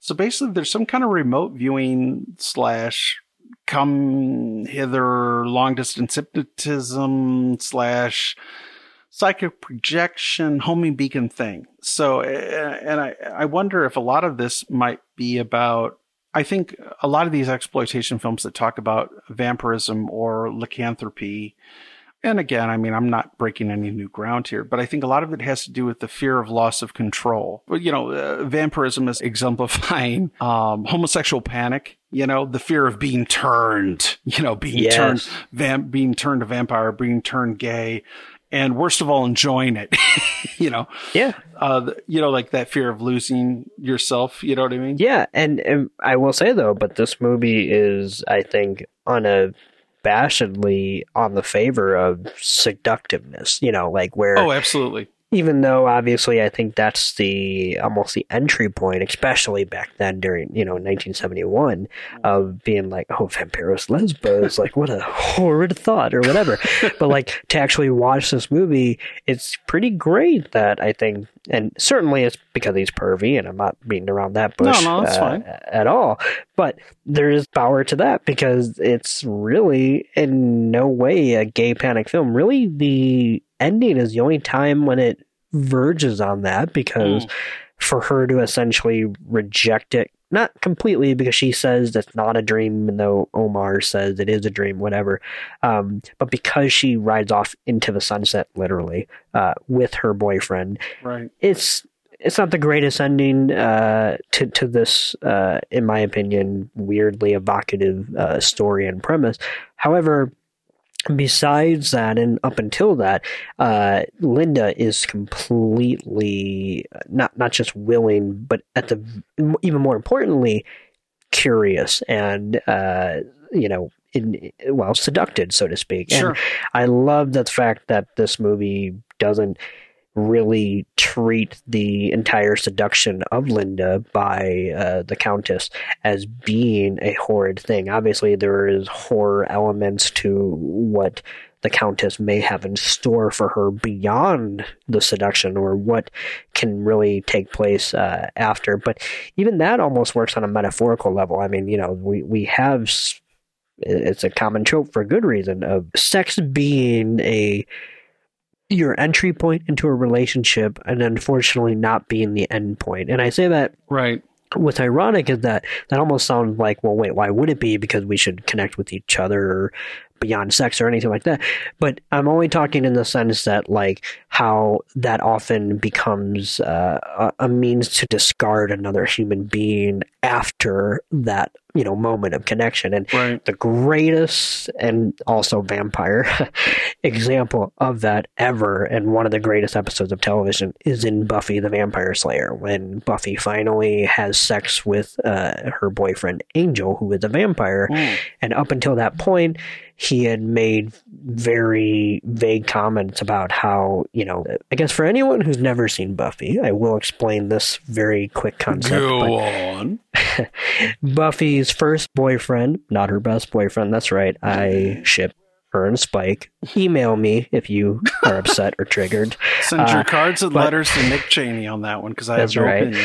Mm-hmm. But her first boyfriend is Angel, who is the vampire who gets his own spin-off and is a fantastic character in his own show. Not quite, in my opinion, on Buffy, but he is a 100-year-old vampire, been around forever, and he was cursed to get his soul back. So now he's a vampire who has feelings, which means he can't, because he doesn't want to, go around feasting on people and whatnot. Sure. And apparently he was foretold that the only way he would lose his soul again is if he ever experienced true happiness, which is why he goes around brooding all the time, even though he has real emotions and whatnot. And honestly, it was a pretty good... I mean, now it seems tame and it seems kind of like a inevitable thing, but, at the time... it was kind of a twist. The idea was that it was because he had an orgasm that what happens is he falls in love with Buffy. Buffy falls in love with him. They decide the time is right. They consummate their relationship. And all of a sudden, and this was the greatest twist maybe in the entire show, at the end of the first parter known as Surprise and Innocence, after they have sex, the episode ends with him crawling out basically of the bed into a rain-soaked alleyway out of his apartment because something is happening, and he's lost his soul. Wow. And so in the entire rest of the season, which is season 2, he is the villain of the season because he is now a vampire without his soul. And of course, that in and of itself was a metaphor for anybody who's ever consummated the relationship with another person who was then just turned into a total asshole, afterwards. And it's just one of the greatest things I've ever seen happen in television, even if Joss Whedon is a horrible person.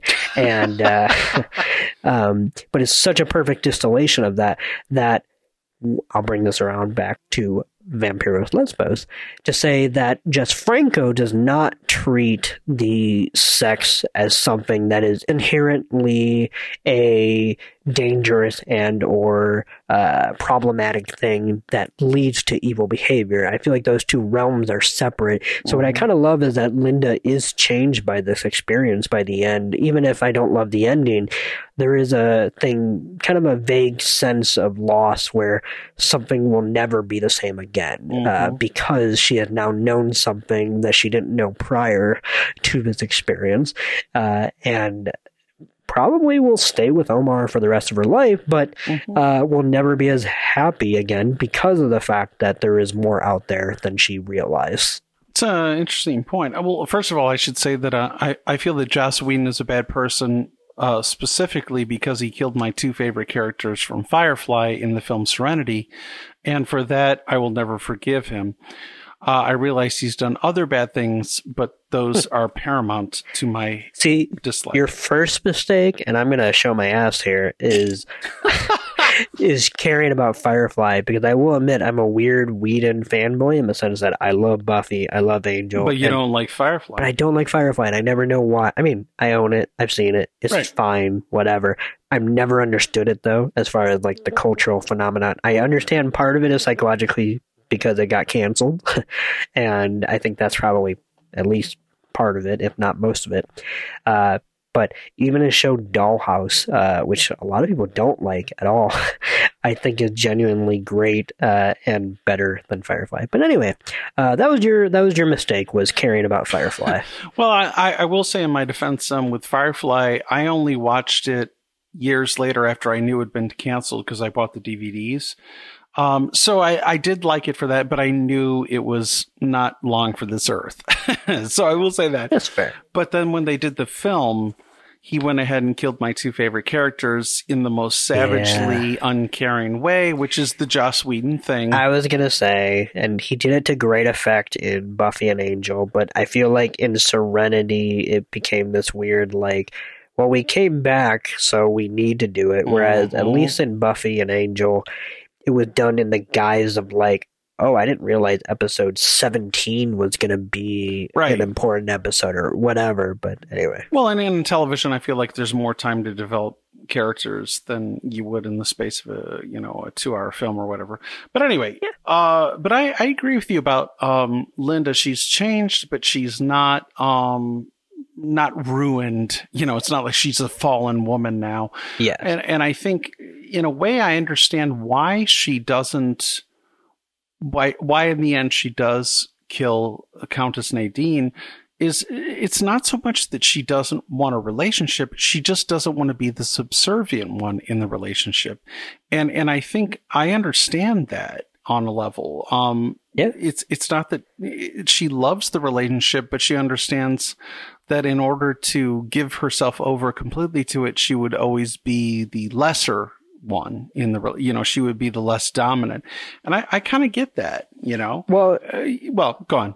Well, I was going to say, and to that point, like, obviously she was privy to who Nadine was, and not only to who she was, but also that her biggest introduction to her, even though she had dreamed about her prior, was on this stage. And I feel like that stage in and of itself works great in the mise en scène as just being a weird scene in general. But also I feel like there's a weird metatextual element of like, where a person is almost like a premonition of what's to come, and they're essentially spilling their guts, which is a lot like what the theater is in general, but spilling their guts as to who they are and what they want. And so I feel like it was doomed from that moment where she was a captive audience, literally, in that first corporeal meeting. No, I think you're right. I think and I think there's a lot of, obviously there's a lot of sleepwalking imagery in it too, but there's a lot of hidden panic and fear regarding, somnambulism, if you will, but like specifically doing something aberrant, quote, while sleepwalking, and you'll notice in the second seduction scene in which Linda literally sleepwalks into Countess Nadine's arms, you can see the Countess posing Linda like she does the redhead mannequin woman, for lack of a better word, in the stage act.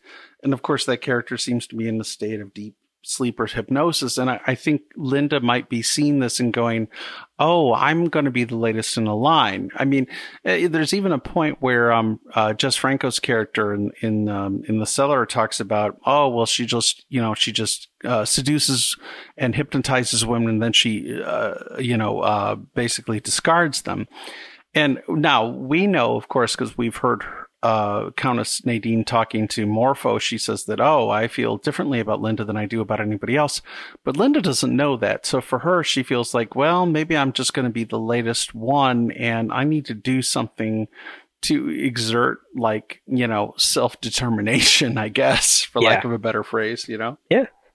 Well, and I'll say one thing about the Jess Franco character, is his name Mehmet Mehmet. Okay, there we go. Oh, okay, yeah.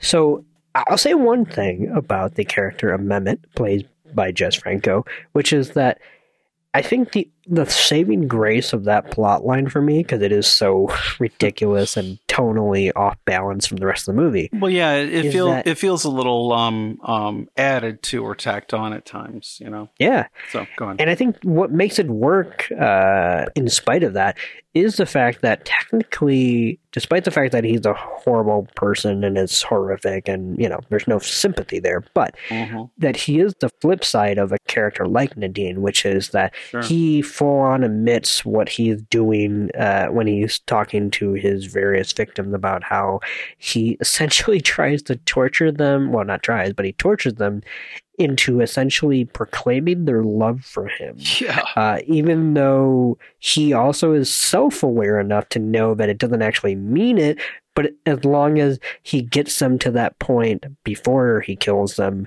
it's this ultimate form of degradation, of the human spirit. And personally, as bleak as that is, it's not that far removed as what something like what Nadine is doing, but with sex. It's kind of trade violence for sex, and I kind of like that. As despicable as he is, and obviously that character is ridiculous, and I love, God bless him, Jess Franco for that performance. But Soledad Miranda's smoldering eyes are that same level of like manipulation, but also self-awareness of like being trapped in this weird prison of like, well, I have one thing I can do and I'm going to do it. And it's the only thing that keeps me going, whatever. And I don't know. I find them to be a weirdly parallel. I feel like it's actually unintentional. I don't think Jess Franco was true. I do think he was like, oh, this movie needs a crazy psychopath and whatever. But unintentionally speaking, I do think that there is a kind of weird parallel there between the outrageousness of his character and the more muted form of seduction of Soledad Miranda's character. It's an interesting point. Like I said about the idea of Linda's, or maybe more the filmmaker's idea of homosexual panic. I mean, if this film had been made 10 or 15 years before, there would have had to have been some sort of very clear ending in which lesbianism or bisexuality was rebuked, in a very moral way, Yes. but in this case, I think it's interesting because not only is it's done in 1971, but I think it's interesting because it relates to the idea, like I said, about persona of you're losing your own self or your personality in the throes of ecstasy, right? And then you blame this aberrant sexual behavior on the outside source, on the Countess Nadine, because you don't want to possibly confront the idea that this passion is coming from within, because then it implicates you as somebody who wanted this thing.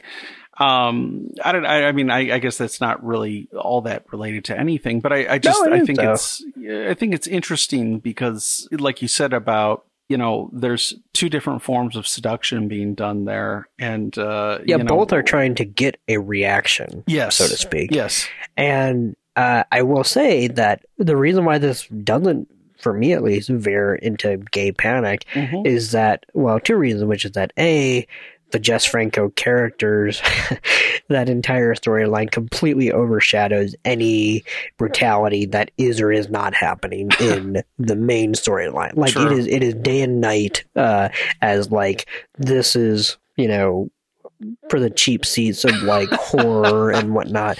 And also there's some sexy time happening over here. And even sure. if that's crass and juvenile, you know what? There's at least some value in that kind of juxtaposition, because it means that in Jess Franco's eyes, at least his priorities are straight, which is that torture, misogyny, whatever. This is, the real horror. Right.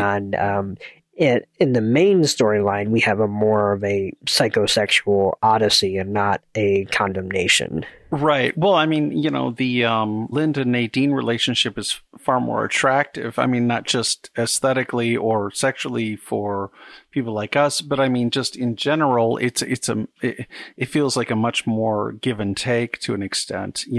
Like Linda. Absolutely. Once Linda sleepwalks into the house in the second act, I mean, she very much takes on the dominant role, which actually reminds me, I wanted to talk about that scene where Countess Nadine is holding that large chalice and she says, "Oh, this is blood." Yes. Which to me is very, I was raised Catholic, as I know you were too. I was going to say, yep. But it's very much related to, it sounds a lot like the liturgy of your average Catholic mass, where the priest is blessing the host and the wine. He says, "This is my blood, the blood of the new and everlasting shed given for to you." Yep. Right. And for the forgiveness of sins. And it's very interesting because then a few seconds later, the Countess says, "Well, the Queen of the Night will bear you up on her black wings," which to me sounds like a riff on Psalm 91. Are you sure it's not Psalm 41? It was Psalm 41. Yes, they had that song "Fat Lip," which is a fantastic, man. I dare you to not dance to that song when it comes on, because "Fat Lip" is a catchy song. Going to the party. Yeah, I don't know. What is it? It's storming through the party like my name is El Nino. Yeah. Yep. Anyway. Oh, so good. Anyway, that was my dumb Catholic joke of the day. I loved it. But in Psalm 91, I should say, it says, "Surely he shall deliver thee, he shall cover thee with his feathers, and under his wings shalt thou trust." So for whatever reason, Franco decided to get that in there. Well, it's funny because I never think of any of his films as being religious. I don't know what Franco was in real life, and sure. I feel like that's evident in his movies. Like, sure. while I do think he can accidentally stumble into imagery or whatever, however, I will say I'm always it's always movies like this that feel more religious to me. And I say that as an atheist. I'm not saying that that's the only viewpoint I think is valid, but that's my viewpoint. Right. But I will say the more religious movies I respond to are the movies that are not about religion. And I think there's an element here because, and this is probably just me and my atheism talking, but it's funny because I think of a relationship with God as being a subservient one. And so when I see a movie like this, however unintentional, this is where I start to think of like, well, is this like a spiritual film in some ways? And even if not intentional, Sure. but this is kind of where I approach the idea of spiritualism, which is basically, for me at least, something that is almost ethereal and, out there and unexplainable, but then also easily corruptible, which explains why I'm an atheist, as far as it's that interesting. perspective in and of itself. But, and it's something like this where I kind of go like, oh, you know what, I can understand why anybody is religious, even if I'm not, whatever. So. Yeah. Well, that's an interesting point. One could argue, even somebody who's very devout might argue that our relationship with God is somewhat subservient, because no matter what, I mean, you're dealing with, if you believe in the Christian tenets, you're believing in an idea of an omnipotent and omniscient personage, So, I mean, in a way, it's like, well, I mean, how would that not be an example of a deity and an acolyte? You know what I mean? Well, yeah. And I will say, like I said, I don't know what Franco was or wasn't, but I don't know if it was his favorite, but it's clearly one of his favorites. One of his favorite writers was the Marquis de Sade, and he made, Eugenie, or really his philosophy in the boudoir, because that's where Eugenie, the character, comes from, which I have read. It's kind of boring. Yeah, it's true. I would say de Sade's work is a little on the boring side. It's scandalous, and every yet once in a while I'm into it. Ironically, like, I think he's good in something like, ironically, in the 120 Days of Sodom. I think because it's an unfinished. I know. I think because it's unfinished, so it really is just the meat of his, affectations and quirks and whatnot. Right. Even though it's actually longer than something like Philosophy in the Boudoir. God. Wow, we're really going hardcore here. No, that's all right. But, yeah, go on. No, but I will say Franco has made Philosophy in the Boudoir like, I don't know, a dozen times. I mean, at least 6 or so, including a movie Soledad Miranda was in, 6 or so of his movies were named Eugenie with some kind of subtitle, So, like, that was a work of fiction that he responded to and remade, or at the very least reacted to, over and over again. And while I don't think of de Sade as literally, obviously, he wasn't particularly, if any, religious person. I also think technically atheism is a form of spiritualism in some ways. Absolutely. Because it's a reaction, so to speak. And so I do think it does seep into, at least into Franco's work. While I do think de Sade, doth protest too much, I think Franco takes his moral hang-ups and whatnot and does wrestle with them in a way where de Sade was, like, on paper, just like, no, this is the libertine way, and, that's all it is, folks, or whatever.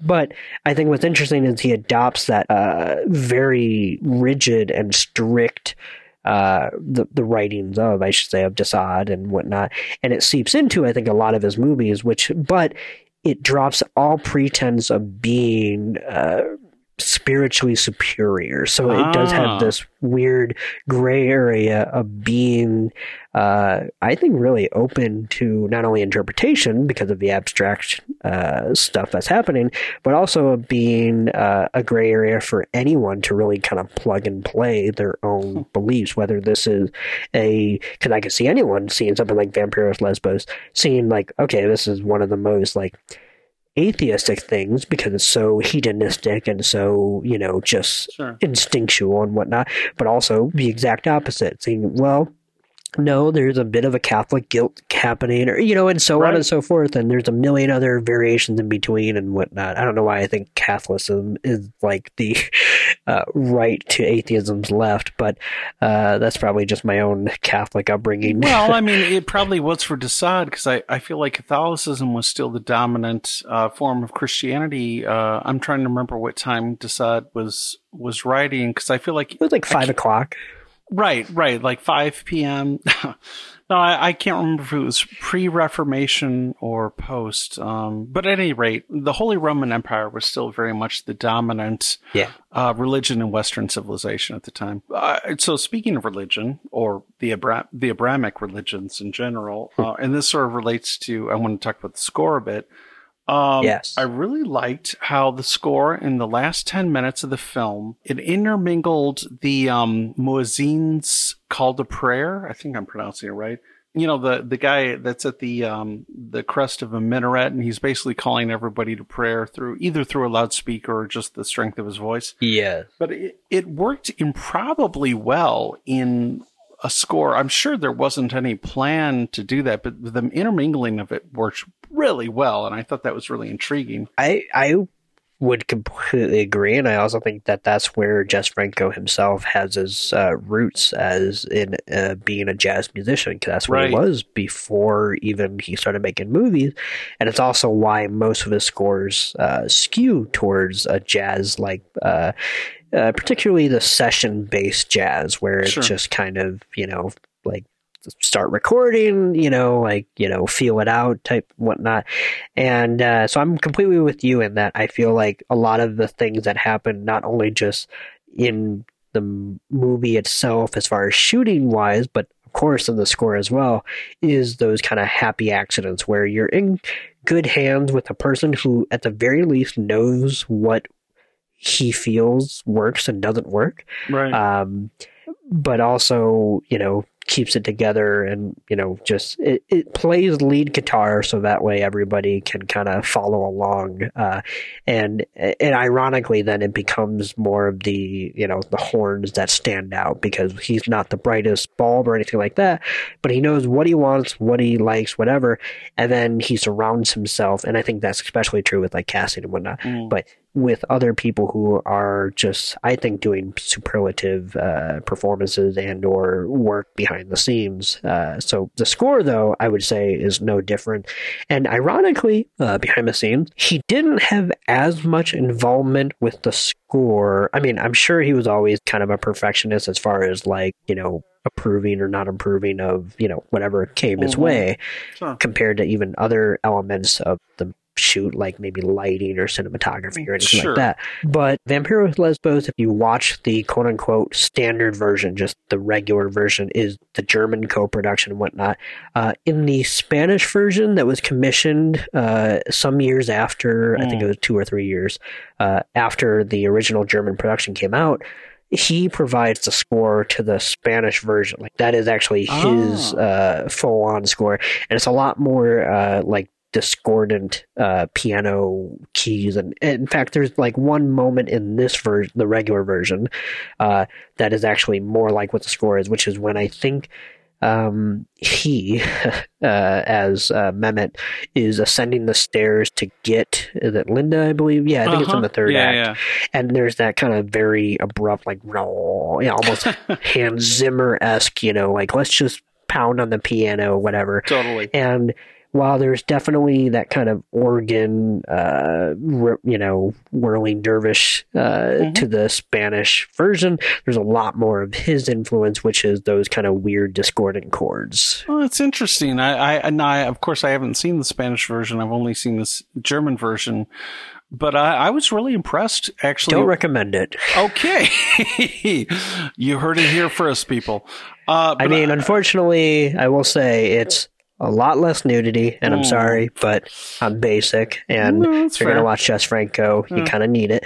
It's true. And B, there is a atrocious narrator, which is basically, first it's a male character, I forget who even is in narrating in the opening scene, and then it switches to, I think, Linda, and it explains like all of her dreams and all of her actions. It's so ridiculous. So yeah, I mean, he wrote it after he wrote the movie itself, so I don't even buy it as like canonical of like, well, he was always thinking this. Right. But basically, he had to make it more approachable for the Spanish board censors. Well, that being said, I really liked the score for this one. I know I went on a lot about the score in the last episode about Space Truckers, but I really wanted to say, well, okay, so first of all, the score was composed by two guys who are named, I swear to God, Manfred Hubler and Siegfried Schwab, which if I was trying to come up with two totally fake German names, I could do no better. Those are like the most awesome fake German aliases ever. Now, so the parts I liked the most were not so much the dancey stuff, and I know we can talk about the dancey revival later, or most of the organ and sitar stuff, which was, to be honest with you, I felt more kind of your standard issue, early 70s psychedelic noodling, which is fine. But it's the kind of music, I don't remember who said this first, but they said it's the kind of music where it's much more fun for the musicians to play than for the audience to listen to. So now it's fine, and there are some really good points, but the parts of the score that I loved, the stuff that I thought was totally like marvelous and creative and really caught my attention were the bits like in the opening credits where you've got like this band. Well, it sort of sounds like Franco like found like this found this game experimental, krautrock band that had like just discovered like dub delay effects, which I love. So the best stuff, the stuff I consider the best, I should say, is like Faust meets an electroacoustic composer stuff, the stuff like the mumbled like two-way and or CB radio chatter that's been backmasked. It is like floating over top. It's like floating over top of the whatever the heavy organ ballad is or whatever it is. And, you see the same CB chatter crops up at really impactful moments, like when we see the trickle of blood on the glass door. I remember you and I were talking about that. It's one of the recurring symbols. And I just love it, especially in the credits. It really works. And of course it appears later when you see those repetitions of shots, you see the score popping back as a sort of recurring theme, like where they show, at the beginning, they show Countess Nadine on the floor, staring at the camera, and she's got her red scarf blowing, but it's clearly in reverse. So it fits really well with the backmasked, CB or two-way radio stuff. I just absolutely love it. Yeah, because I believe those syllables are in reverse.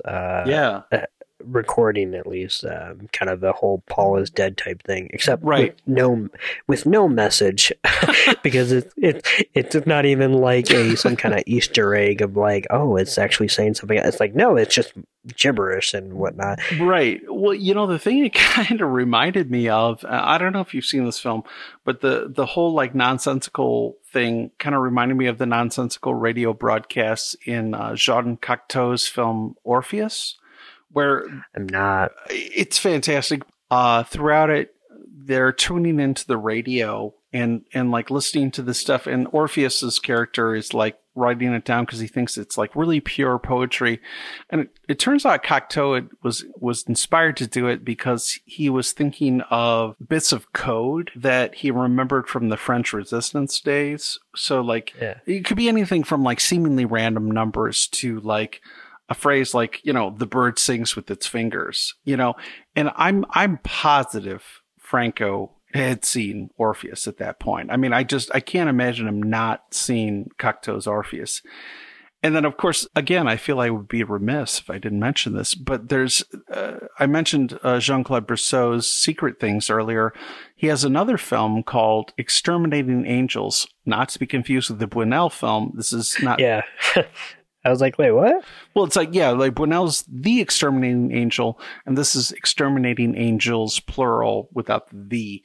But there's a lot of stuff in it where there's clearly references to Cocteau's radio broadcasts and those sort of French Resistance codes. And I should also mention, that in Secret Things, which I mentioned earlier, are two of a trilogy that I would consider, in my humble opinion, some of the most scorchingly sexy and mesmeric scenes ever are in those films. I mean, so I feel like there's a weird lineage there, which I felt like I had to mention, between Cocteau to Franco to Brissot. Yeah. And again, if anybody wants to watch those Brissot films, I highly recommend it because they're fantastic. So anyway. I've always been meaning to. So, all right, Dan, I will admit that I think it's probably time to go into some closing thoughts. How dare you, sir? I know. Do you have a specific thing before we get there? I do have one question, which is yes, it's not really it's not even a question. It's more like it's just a bizarre movie trope where, like, from old films where one of the men, capitalized men, feels like he has to like slap some sense into a quote hysterical person, often a woman. Yes. And there's a scene like that in this where right at the beginning of the second act where the doctor is like, pull yourself together, and when he's slapping Agra. And now the reason I mention this partly is because just so we don't think that trope has been permanently relegated to the attic of the past. Yeah. I just want to mention that a couple of nights ago I saw Da 5 Bloods, which was fantastic, by the way. Oh, and so I loved it. Oh, it's fantastic. You were totally right. And I mean, I like Spike Lee in general, but this was definitely one of his most masterful films.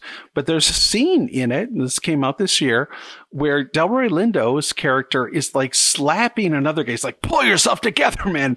And I'm like, what is it with this trope? It keeps reappearing. So, I mean, like, as much as I'd like to, be proud and say, oh, we've moved past it, it's like, damn, this shit keeps coming up. At the very least, Da 5 Bloods is very self-aware about Delroy Lindo's character. Absolutely. And portraying him in a very deliberate manner. Oh, yeah. There's nothing that Spike Lee does that I don't think is self-aware. No. I just thought it was interesting that Spike Lee used that trope again. No, it's still present. Mm-hmm. Yeah. So, okay, the other thing I want to say is, so I have the section here, and it's in my notes, and what I wrote was, God damn it, Nick, I've got some questions for you. Okay. And this is just, you can be lightning round. We can do this really fast, but I was going to say, that's the only way I can probably answer any of these questions. Because I will say, before you ask them, when it comes to Jess Franco, and I think I kind of alluded to this, or if not outright stated it, but the best way to watch these movies and really think about them, despite the fact of what we've been doing for the past hour or so, is to not think about them. However, I want to know what your questions are, and I will do my best to answer them in the most uninformed way. That's fair. And these are semi-serious, but somewhat serious, too. I mean, okay, so the first one is, what the hell are those drawings in the psychiatrist's or analyst's notes? I love them. Oh, man. I took, like, screenshots of them because they were so interesting, but I'm like, what does Nick think that's about? Okay. I have no opinions, but I'm glad you asked because Stephen Thrower has an if not an opinion, I don't think he's actually. I think he's being cheeky, but I think it's too hilarious not to share. Sure. Which is that he notes that for the listener at home, in case either A, you forget, or B, you haven't watched the movie. The psychiatrist, while our character, it's Linda, right? Not Agra. No, it's Linda. She's recounting her dreams and such. While she's recounting, and getting really into her psychosis here, it cuts to the psychiatrist literally drawing stick figures while she is talking, and it's almost not even a joke. You know what I mean? Like, there are some movies that would do that exact same shot, reverse shot, whatever, to like hammer home, like, ha ha ha, he's not right, and yet. Because this is Jess Franco, because whatever, it's like, while I do think it probably was that, and that's the end of that conversation, like he was trying to say psychiatry is shit, whatever, which I'm not saying I agree with, or whatever. No, I don't either, but yeah.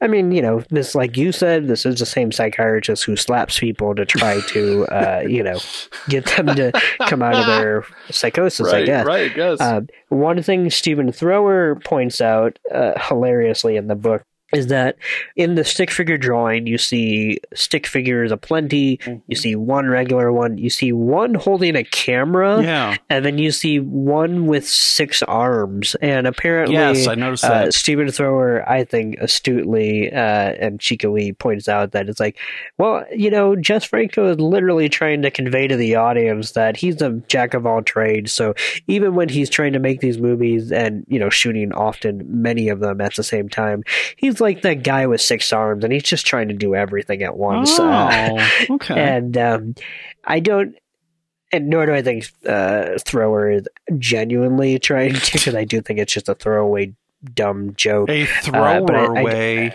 Hey-o. Hey, hello. Sorry, go on. But I do think when I read that, I was like, well, that's better than any interpretation I could have come up with.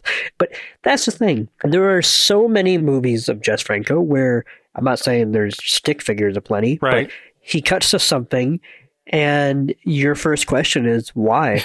Why Jess? And that's outside of like the abstract parts. I mean, I don't think, even you included, like when it cuts to like the scorpion, you have the exact same reaction to that than you do like the stick figure, Right. Because at least there you're like, okay, this is symbolism. What do you do? Whatever. Mm-hmm. But even outside of that context, there's moments through his entire filmography where he tries to either make a dumb joke or he tries to give a character slightly more, screen time or whatever. And it is so bizarre in the way he goes about that it almost, unfortunately, takes on a life of its own where, yes, myself included, you start to give Jess more credit than credit is due because nobody else would actually do it. So therefore you're like, well, maybe he knows something I don't. Right. Whatever. But so unfortunately, I have no answers, but I giggle every time I see it because it's so fucking absurd and hilarious, which is probably the only thing that was intended to do. So congratulations, Jess. Right.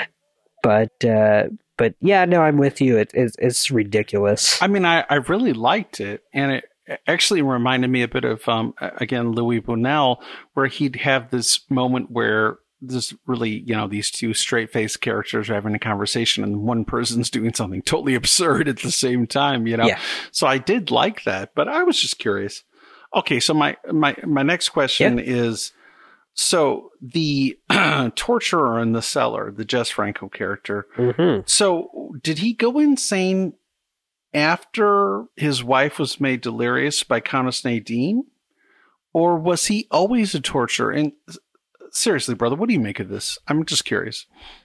So this, I do have a little more concrete thoughts, mostly because of what I've read about the production, which is, so the character itself, there's a little more lip service paid in the Spanish version that Jess put together of that character, where essentially him and his wife attended to that hotel. Basically, they owned it together. And then his wife, I don't know why, who knows why, went over to the estate of the Countess, went crazy in the exact same process that Agra and Linda and everybody else or whatever. And I believe either the Countess killed her or she committed suicide. I don't think that's clear. But basically, she perished in the face of that experience. Sure. And it's because of that, which makes no sense either, even psychologically speaking, that Mehmet essentially decides to torture women. I mean, it makes sense in the basic misogynistic way of like just men being assholes and unable to cope with trauma.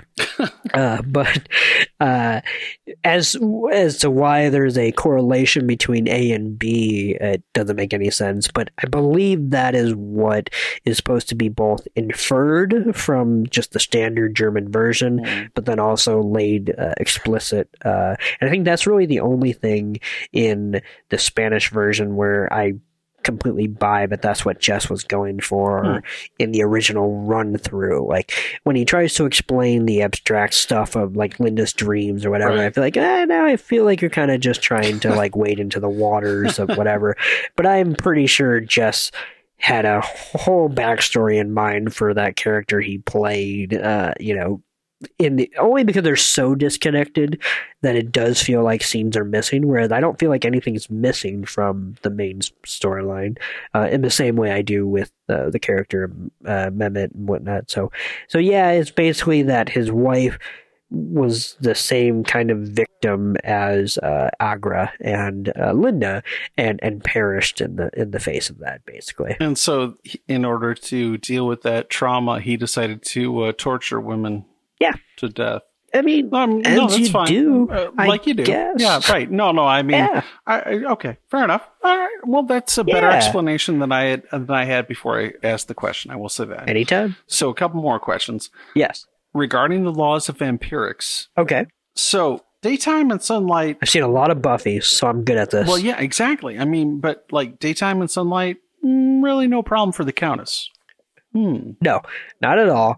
And frankly, I love it. Well, it works I well think aesthetically. That is, I think that is genuinely one of the greatest parts of this entire movie, is that it completely rebukes any sense of sunlight being. If anything, it seems like sunlight gives her power, which. True. Frankly, seeing Soledad Miranda in a bikini lounging by the pool, I can completely understand as to why sunlight may give her power. I to concur. put it lightly. Yes. Yeah, so, no, I love Lightly. that. But I love that Jess Franco, even if I think it's, once again, it's just because he's a perv. Whatever. But that pervy instinct is a weird rebuke of the normal vampire lore, which is that, no, you know what? Technically speaking, like, we're not doing this pasty Gary Oldman shit. Right. Like, we are going full on, like, yeah, Soledad Miranda's gonna sit on a lounge chair in the baking sun, and you're not gonna be able to take your eyes off of her. And if anything, that's what gives her power, and I absolutely love it. So, no, I don't think he's at all trying to subscribe to the normal, rules and regulations of vampirism, but I do think his hilarious disregard of them actually turns into a not just sexy, but also weirdly powerful repudiation of that. Well, fair enough. And then I guess my other question about laws of vampirics was, why does Morpho's body disappear like the Countess's does at the end? It doesn't make sense. He's not a vampire. We know for a fact he isn't, because when he kills the doctor, the professor at the clinic, we know he's not. He's impervious to the Latin mass exorcism that the guy's trying to do. So do you have a theory about why Morpho's body disappears? Okay, I'll give you two answers, which is, my first answer is I have no idea. My second answer is I have an idea. Yes. Which is that I don't think this is true at all, but bear with me here. Go on. Some vampire fiction, kind of branching off of the vampire lore, idea and the concept of a sire. Right. Where you are not a vampire. Like, it's like what I would call a half turn, where the vampire essentially did do something, and I think it is different depending on which piece of media I'm talking about, but that believes and buys into that concept, where it's like they do a version of the normal ritual, whether it's like they bite the neck but they don't suck as much blood or whatever it is, but you become this kind of sire. In Buffy, it was more literal. In Buffy, it was literally like, if you were a sire, you were a vampire, it means that you were somebody's bitch, basically. It means that you were, like, for example, Angel was turned by Darla, and Angel was an extremely powerful being, but if Darla came into town, that was the person who turned him, so on and so forth. So I think this is a bastardization of that idea, which is that he is not a vampire, and I think pointedly so. I don't think Jess Franco has any interest in men ascending to the same plane as women in any of his movies, let alone in a movie like this. But certainly there is a connection there, maybe even blood flow, so to speak, that ties them together, binds them together, and like I said, he's like the most pathetic groupie ever. To the point where that, yes, if she perishes, so does he, probably and presumably due to however she first bonded him, so to speak. So I don't have a concrete theory as to, mostly because I don't think Jess Franco has ever thought about it, but I do think it is tied up into that. It's actually a pretty satisfying answer, surprisingly. Okay, so my last question is yes, just all caps, question mark. many exclamation points. Yoda! You're going to have to elaborate that one. Okay, so I love how you said that. Yoda! And frankly, hold on. Sure. I will say this. When you explain it, then it might actually all click for me, and I'll be like, oh, that's whatever. Sure. But because it didn't, I love the fact that you said that, and in my opinion, we're extremely confident that I was going to get it, and unfortunately, my dumbass did not. So please explain yourself. No, it's fine. It's just, okay, so apparently, according to the extras on Vampiros Lesbos, Jess Franco was very good friends with a guy who did some very sophisticated makeup effects and special effects. Now, it wasn't like Rick Baker, it wasn't like Tom Savini or Phil Tippett. Phil Tippett was more animatronics. But anyway, but he's one of those guys. And apparently he did 4 movies with Jess Franco. So then he went off and he did a bunch of other movies too. So he was hired by Lucas to do Yoda, right? For Empire Strikes Back and Return of the Jedi. And so he's apparently later on, this guy whose name escapes me is runs into Jess Franco in the early 80s, and he's like, hey, I hope you're not mad at me. And Jess Franco's like, no, why would I be mad at you? I love your work. And he's like, well, because of the Yoda thing. And he's like, Jess Franco's like, I love Yoda. I love that character. He's such a brilliant character. I know you did the design. He goes, well, yes, but I modeled the design after you. So Jess Franco thought that was the coolest thing ever, which I admit anyone would. He was like, oh my God, I am Yoda. Jess Franco, Yoda, same guy. And so there's a scene, there's a little like special feature in the Vampiros Lesbos Blu-ray, and they actually show him holding like this Christmas ornament that has Yoda on it. And he's like cradling it, like, I love my Yoda ornament. And it's just fantastic. And I had no idea until after I had seen the film and I watched some of the special features. So I was like, Yoda! Okay. A couple things. A, I did not watch that particular feature on the disc. Sure. So A, my mind is blown, and A, that is why I love the mythos of Jess Franco, because I do think he's only a few degrees removed from the mainstream consciousness. Totally. B, when you were telling that story, by the time you got to the point in which you said that guy met up with him years later and said, I hope when my mind did go there before you had said that, I'm like, oh my God, Yoda is actual likeness is Jess Franco. Honestly, it's true. Like when he's telling the story, it was only like 3 or 4 years before he died, and he's sitting in this armchair and he's talking, and you're like, I think I know where he's going. He is sort of Yoda. And you can even see from when you watch his performance in Vampiros Lesbos, you can see, he does have that sort of... particularly during that era, that's what he looked like. He had that weird... I don't mean that pejorative. No. Hey, he was married to Lena Romay, another person he, was in a lot of his movies. And so, good on him. Anyway, I concur. But he had that kind of weird oval-shaped head that I think, that is one of the greatest things ever. I know. Well, I mean, they said he was even his mannerisms and not necessarily his speech, because, he doesn't invert his speech. But if Yoda was allowed to smoke in those movies, I'm sure he would have. I mean, that's the big thing. It's like, that is the only thing Yoda is missing, is a little ciggy between the little puppet fingers. I could totally see it. Oh, man. And, I told you before we recorded this episode that I went on the Severin website. Because we were recording this on, Saturday? Which is the day after. Yes. Yeah, this particular Black Friday. Yes. And while capitalism is a horrible thing, in which we go a little bit in depth on in our Space Truckers episode. This form of capitalism is certainly problematic. I would agree. Oh, yeah. I'm also a victim of it. And come yesterday, I did go on to Severin and ordered one of the greatest things ever, which was a Jess Franco tree topper, complete with a little Siggy and his little clay resin fingers. Awesome. I didn't even notice that part. I noticed he was wearing a Santa hat. I noticed that. I had to see a Facebook comment pointed out before I realized that it was in there. So anyway. Love it.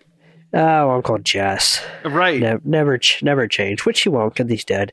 And frankly, true. I think he would laugh at that joke, so I don't feel bad about saying that. But, and just watching him holding the ornament when only a few days earlier you had shown me the ornament that Severin had made, I'm like, God, the layers of reference are just so beautiful. Full circle. Yeah. So anyway, those were my goddammit, Nick, I've got some questions for you. Those are my questions. Well, frankly, I think that is a great segue into our closing thoughts.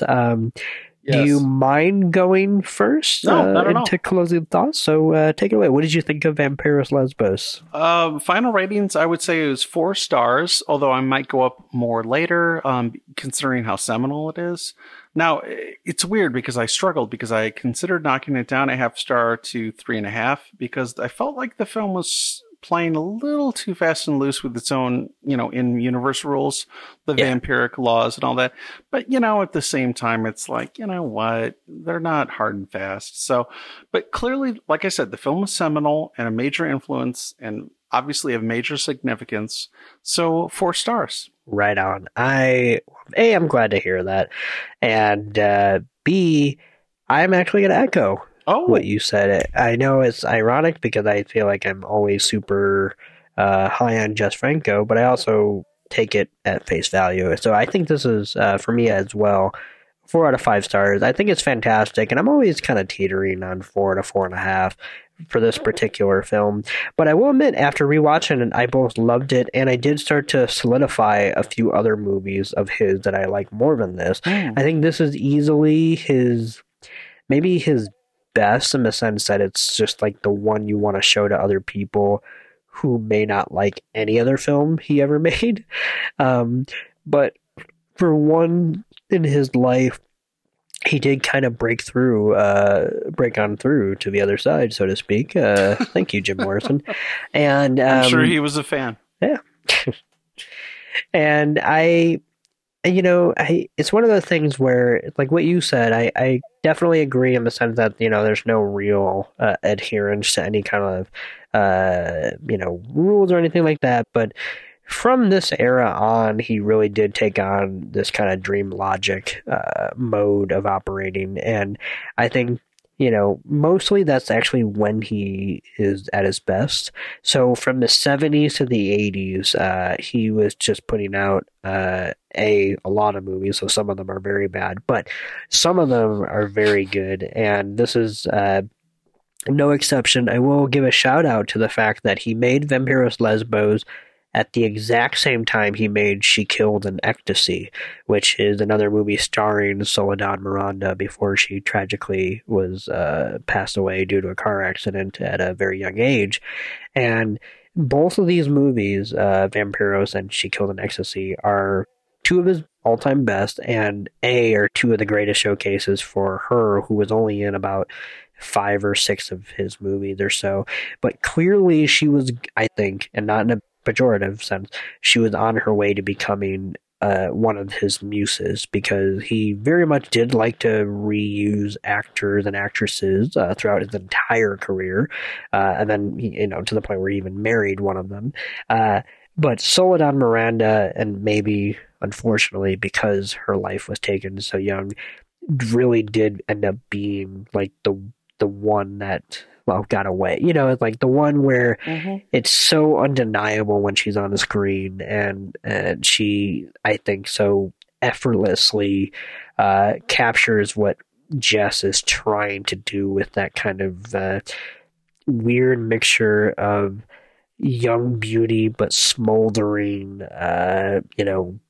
effortless seduction, and it's just pure alchemy, and it's movie magic to me, at least. So I think Vampiros Lesbos, besides being a great showcase for Jess Franco, if not one of his best, not his best, but is Soledad Miranda's finest hour, I think, in his in one of his productions at least. So I think it's fantastic. I think it's very much one of those things that everybody should at least try once if they're into exploitation filmmaking, particularly if they want to see something that's prominent in the Eurocult scene.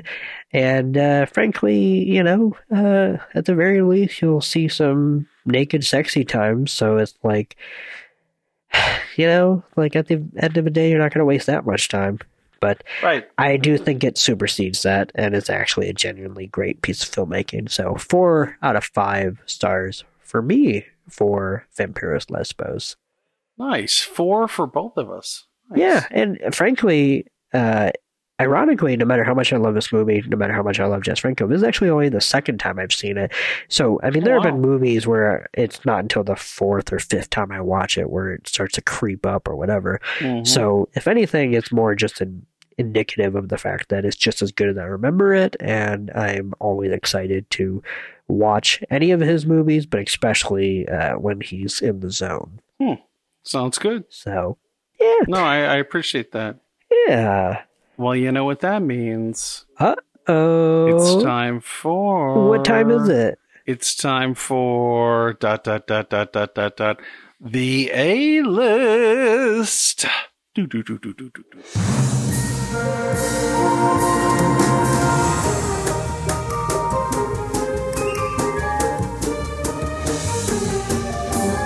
The story, the characters, and the incidents are fictitious. Ho-ho, it's Oh, God, that theme song just gets better every time I hear it. It does. And shout outs to my sister-in-law, Teresa Brooks, for writing it. I love it. Thank you, Teresa. It will always be an indelible part. A real knack for nailing that kind of stuff. It's fantastic. The first time I heard it, I was like, oh, man. And this was before we did Project Exploitation, but I Yes. was like, this definitely, because, well, I'll just go on a little tangent and say Sure. that when you first shared the Apocalypse Cows website with me, I lost an entire day of consciousness because I remember this. yeah, you had told me you were, you know, that's what you did and whatnot, but I never actually heard anything. So unfortunately, I did have that weird creeping sensation of like, is this a real thing? Not is it a real thing of like, like, is he lying? But like, No, but I hear you. But, like, Everybody's trying to be something more than they are sometimes. You know? exactly, whatever. And once again, I did not project that, but unfortunately, I had no other like subconscious thoughts of like, oh yeah, he does this, sure, you know, whatever. Right. And then the moment you gave me that URL where I could listen to what I assume is like a lot of the stuff you did, if not most, for the most part. I would say the bulk of it. Right. Well, I mean, at least a third, if Yeah. not more. I would say so. And I just ripped that website a new asshole because I was like at work and it was a Friday, so I had nothing. Well, hopefully my boss is not listening, but I had nothing to do that day. And just you guys had it organized from like genres to instruments or whatever. Right. And so I just went through it. And I do remember that piece that we used, which of course I'm blanking on the title that you guys named it. Oh, was it King Me? I remember it was King and that, so I do think it is King Me, yes. No. King Me is like, No. I think that was the one you did at the end, I think. At the beginning, it King was... Me is what we do at the end of Film Tank. This Right. is something else. Is a more orchestral, because King Me is more guitar. I don't remember what this one was. Well, we can edit like we know what we're talking about in Right, post. yeah, we can always So make it this one was blank. but and I just remember going through all those, and I do remember that particular piece. And so anyway, I'm glad that I'm able to be a part of a use for it. Oh, I'm glad that you found a use for a lot of those because they were a lot of fun to do, but a lot of them didn't necessarily get picked up to be used for their original destination or whatever. So, yeah, Well, it's kind of fun. I will say this, Dan, you can cut this out if you want, but I'm going to say it for now, which is that, if we do somehow a Christmas horror episode, I may or may not bring up a certain song that I know our audience would love to hear. And if you ever give permission to play it on the podcast, which you never have to, but you would be encouraged to, I will, first of all, I will give a spiel prior. Not that you can't talk about it, but I feel very passionate about this piece of media. And so I would just be honored if I could bring it up. And then we will play it for our listeners, because I genuinely think that it's not something that should be hidden from the rest of the world. Like, the people need to know, and the people need to have that kind of level of Christmas spirit in their lives. But I'm not going to even hint at what genre or even semblance of music chicanery is happening in this particular track. But suffice to say, it is one of the greatest, and I do not say that lightly, one of the greatest holiday tracks of all time. And the vocals are courtesy of Dan Jeremy Brooks. So maybe that will make an appearance. Maybe it won't. All right. I am literally just putting that out there without consulting with Dan whatsoever. So you may never hear about this ever again. But like Babe Ruth, I would be remiss. I would like to do a couple Christmas horror films. So, I mean, maybe it would come up. You never know. Oh, maybe it would. So, well, like Babe Ruth, I would be remiss if I didn't try to, shoot my shot. So. Well, people probably don't know this, but Nick is, as far as I know, the foremost expert on Christmas horror films, perhaps of anyone. It is truly. Like the one niche. Like, I know we're doing project exploitation here, but Christmas horror is, I mean, on the one hand, there's not that many Christmas horror films. On the other hand, there's a lot more than people realize. It's a shocking amount. Yeah, it's ridiculous. So certainly when it comes to that, and I guess for some weird reason, I have a passion when it comes to it. I think being an atheist at Christmas time who loves Christmas horror is like a spiritual experience for me. And we'll get into that if we do one of those, which I'm sure we will. I would love to. But yeah, so, oh man. Well, that's a little tease of what may or may not come between maybe Dan's vocal stylings and mine of Christmas horror. So, but you know what? We did it once. Why don't we do it again? Cue the A-list theme song. Mm-hmm.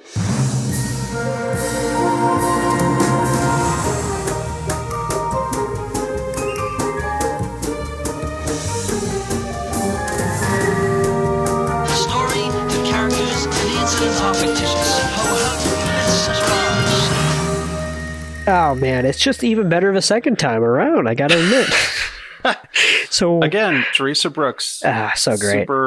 Super genius when it comes to these kind of cues. So why don't we get into the A-list? Of course, this is a segment in which we take the quote-unquote B movie we just talked about, and we pair it with a movie that is slightly more, if not widely known, at the very least, more accessible, so to speak, and come up with a double billing with that movie that either enhances or contrasts with what we just talked about. I think there's really obviously a lot of different directions we can go into with this. So, Dan Jeremy Brooks, what do you got for us? Well, I honestly, as I told you before, I kind of agonized about it for a while. I had a few ideas, and finally I decided to do two films just really briefly. And, one of them has more to do with one angle of Vampires Lesbos, and the other kind of highlights the other angle.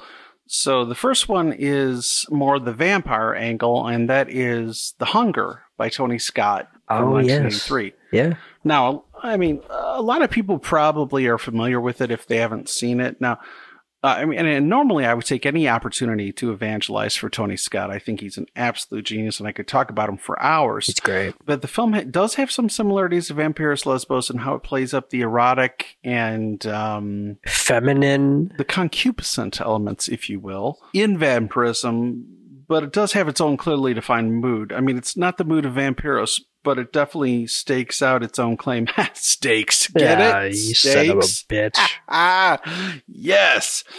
And then there's also the small matter of a romantic scene in the film between Catherine Deneuve and Susan Sarandon, which, come on, is just like... That's just not fair. A moment of...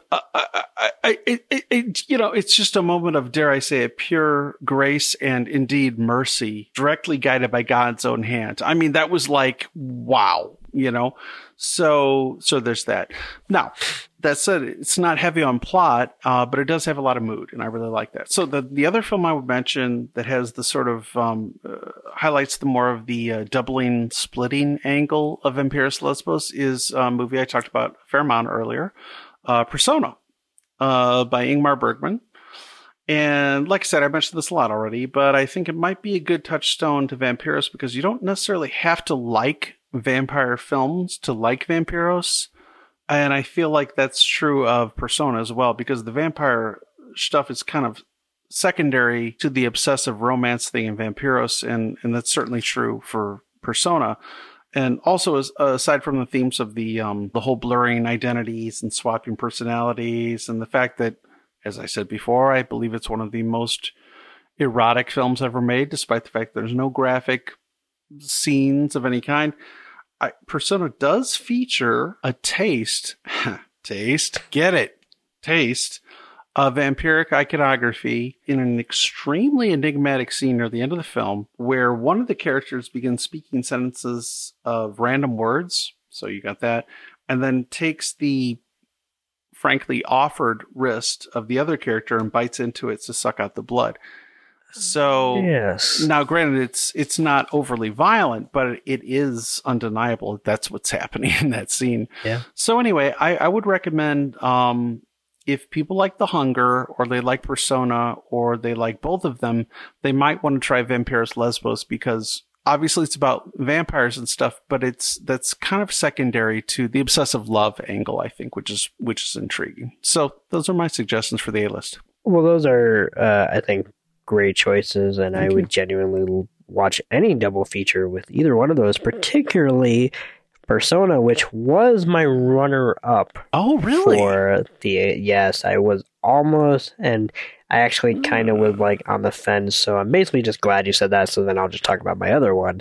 And that movie, too, is something we've already brought up, so really there's no surprises here, but I will say about Persona that this, I do think the relationship between Soledad Miranda and the character of Linda is a very similar kind of symbiosis of two actresses almost melding together, of kind of showing up to a certain estate and really playing off of each other in a very enigmatic but entrancing way, for sure. Mm-hmm. For my money, I will admit, this is a super basic answer, but I do think there is some value to pairing these together. But I think it would be very interesting, and I kind of now want to do this at some point, but to pair it with Coppola's Dracula. I think, yeah, I know, it's certainly... No, that's a great idea. As someone who's never read the book, so I can't necessarily say how either of those,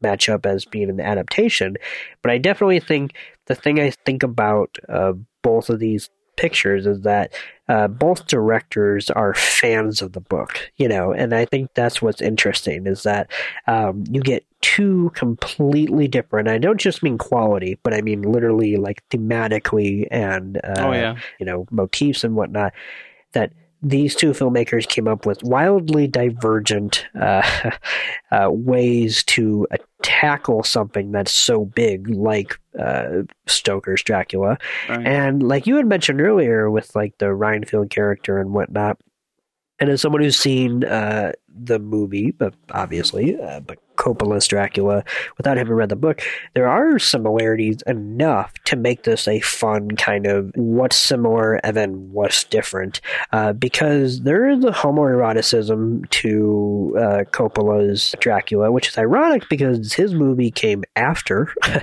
Vampiros Lesbos, and yet his movie is also more shy about it. I don't mean that it's not there, or that it's not even, maybe it's sometimes blatant, but certainly, and this could be the heterosexual male gaze, but certainly in Vampiros Lesbos, it is forefront, which, Oh, absolutely. no matter how pervy it is something to weirdly commend, considering it was 1971, especially because, as we talked about, it didn't really devolve into gay panic too much, if at all, outside of the very final scene for my own taste. But something like Dracula by Coppola is so interesting, because what I like about comparing the two is that Coppola takes on the whole period piece, recreation of this story as we know it. I don't know about beat for beat of the actual book, but the transportation of taking you back to this era, whereas Franco is completely disregarding of all of that and literally does not give a fuck and wants, this awesome, establishment and condo he found here, over in Istanbul or wherever, to be the main set piece, for this or for that. And I honestly think that that's what's kind of interesting. And so while I think the Coppola film is fantastic, but is a movie, it's from the 90s, right? It wasn't late 80s. Yeah, it was 1992, I want to say. Okay. So, it's a movie from the 90s, kind of looking back and filtering its own sensibilities through that aspect. Franco's movies from 71, in my opinion, looking forward about the sexual mores that were turbulent, but also changing at that time. And frankly, I think this is just a perfect double billing of putting on Coppola's Dracula and eating your vegetables. And I say that as someone who loves that movie, but, watching that start to finish to get the real, meat of that kind of adaptation with a capital A, and then slowly drifting off into slumber as you watch Jess Franco's Vampiros Lesbos. So I think... That sounds great. I love that. So I think that would be a fun double bill. So my choice for the A-list for this week is Francis Ford Coppola's Dracula. Oh, I love it.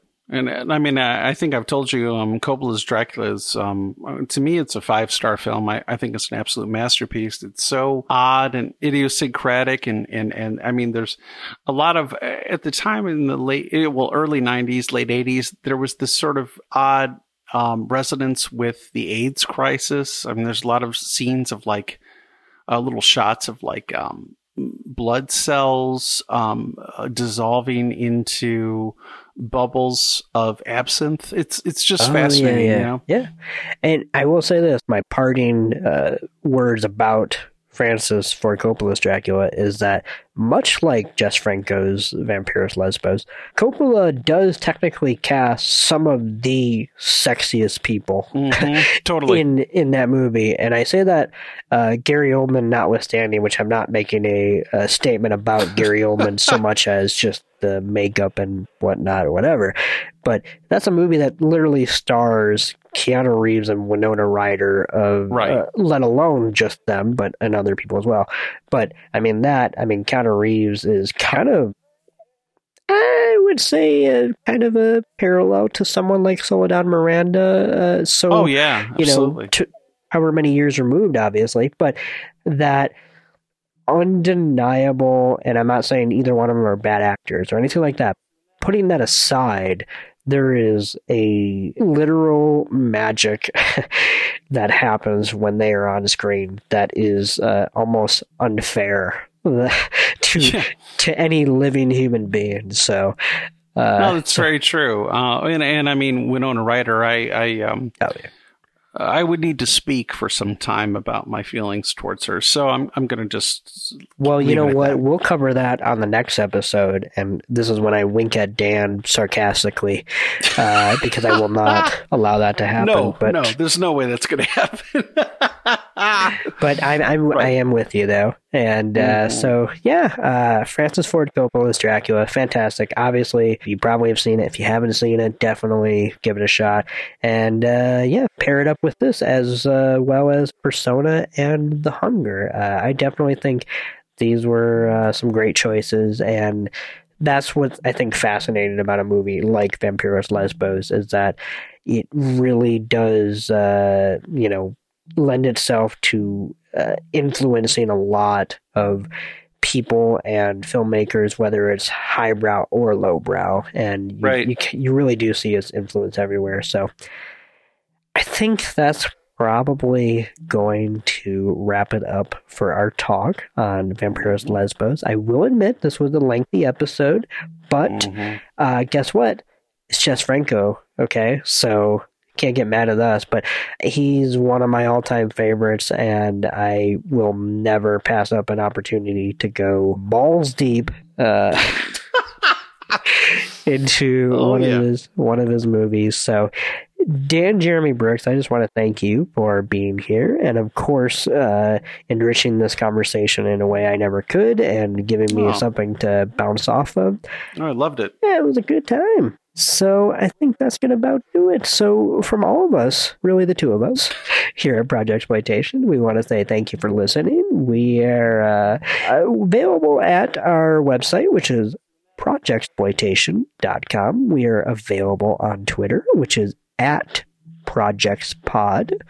And for some weird reason, you find our Facebooks or whatever. We're both pretty amenable people. So give us a shout out, and we'll. That's how I met Dan, was because he listened to my podcast, and it's true, and reached out, and I was like, oh God, I am not as social as this person, but he does like the same movies as I do, so okay, here goes nothing. 5 years later, here we are. I was experimenting with being more social too. It wasn't my natural state, but I was pushing myself towards it. Well, whether it was or wasn't, it clearly is now, which I say in a positive light, because I should be more like that. But from all of us here at Project Exploitation, we just want to say we hope you had a wonderful Thanksgiving, and we're looking forward to ringing in the new holiday and New Year with you guys. And I know it's been a tough year, but hopefully some of these conversations have done at least some semblance of distraction. So have a wonderful night, everybody, because I'm assuming you're listening to this at night. And we'll talk to you next time. Keep on projecting.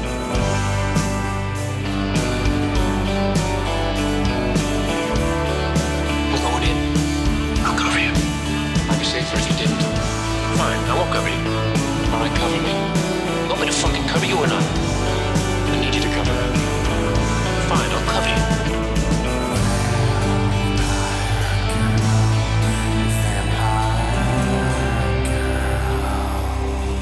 It just needs an end, Max. I don't have an end.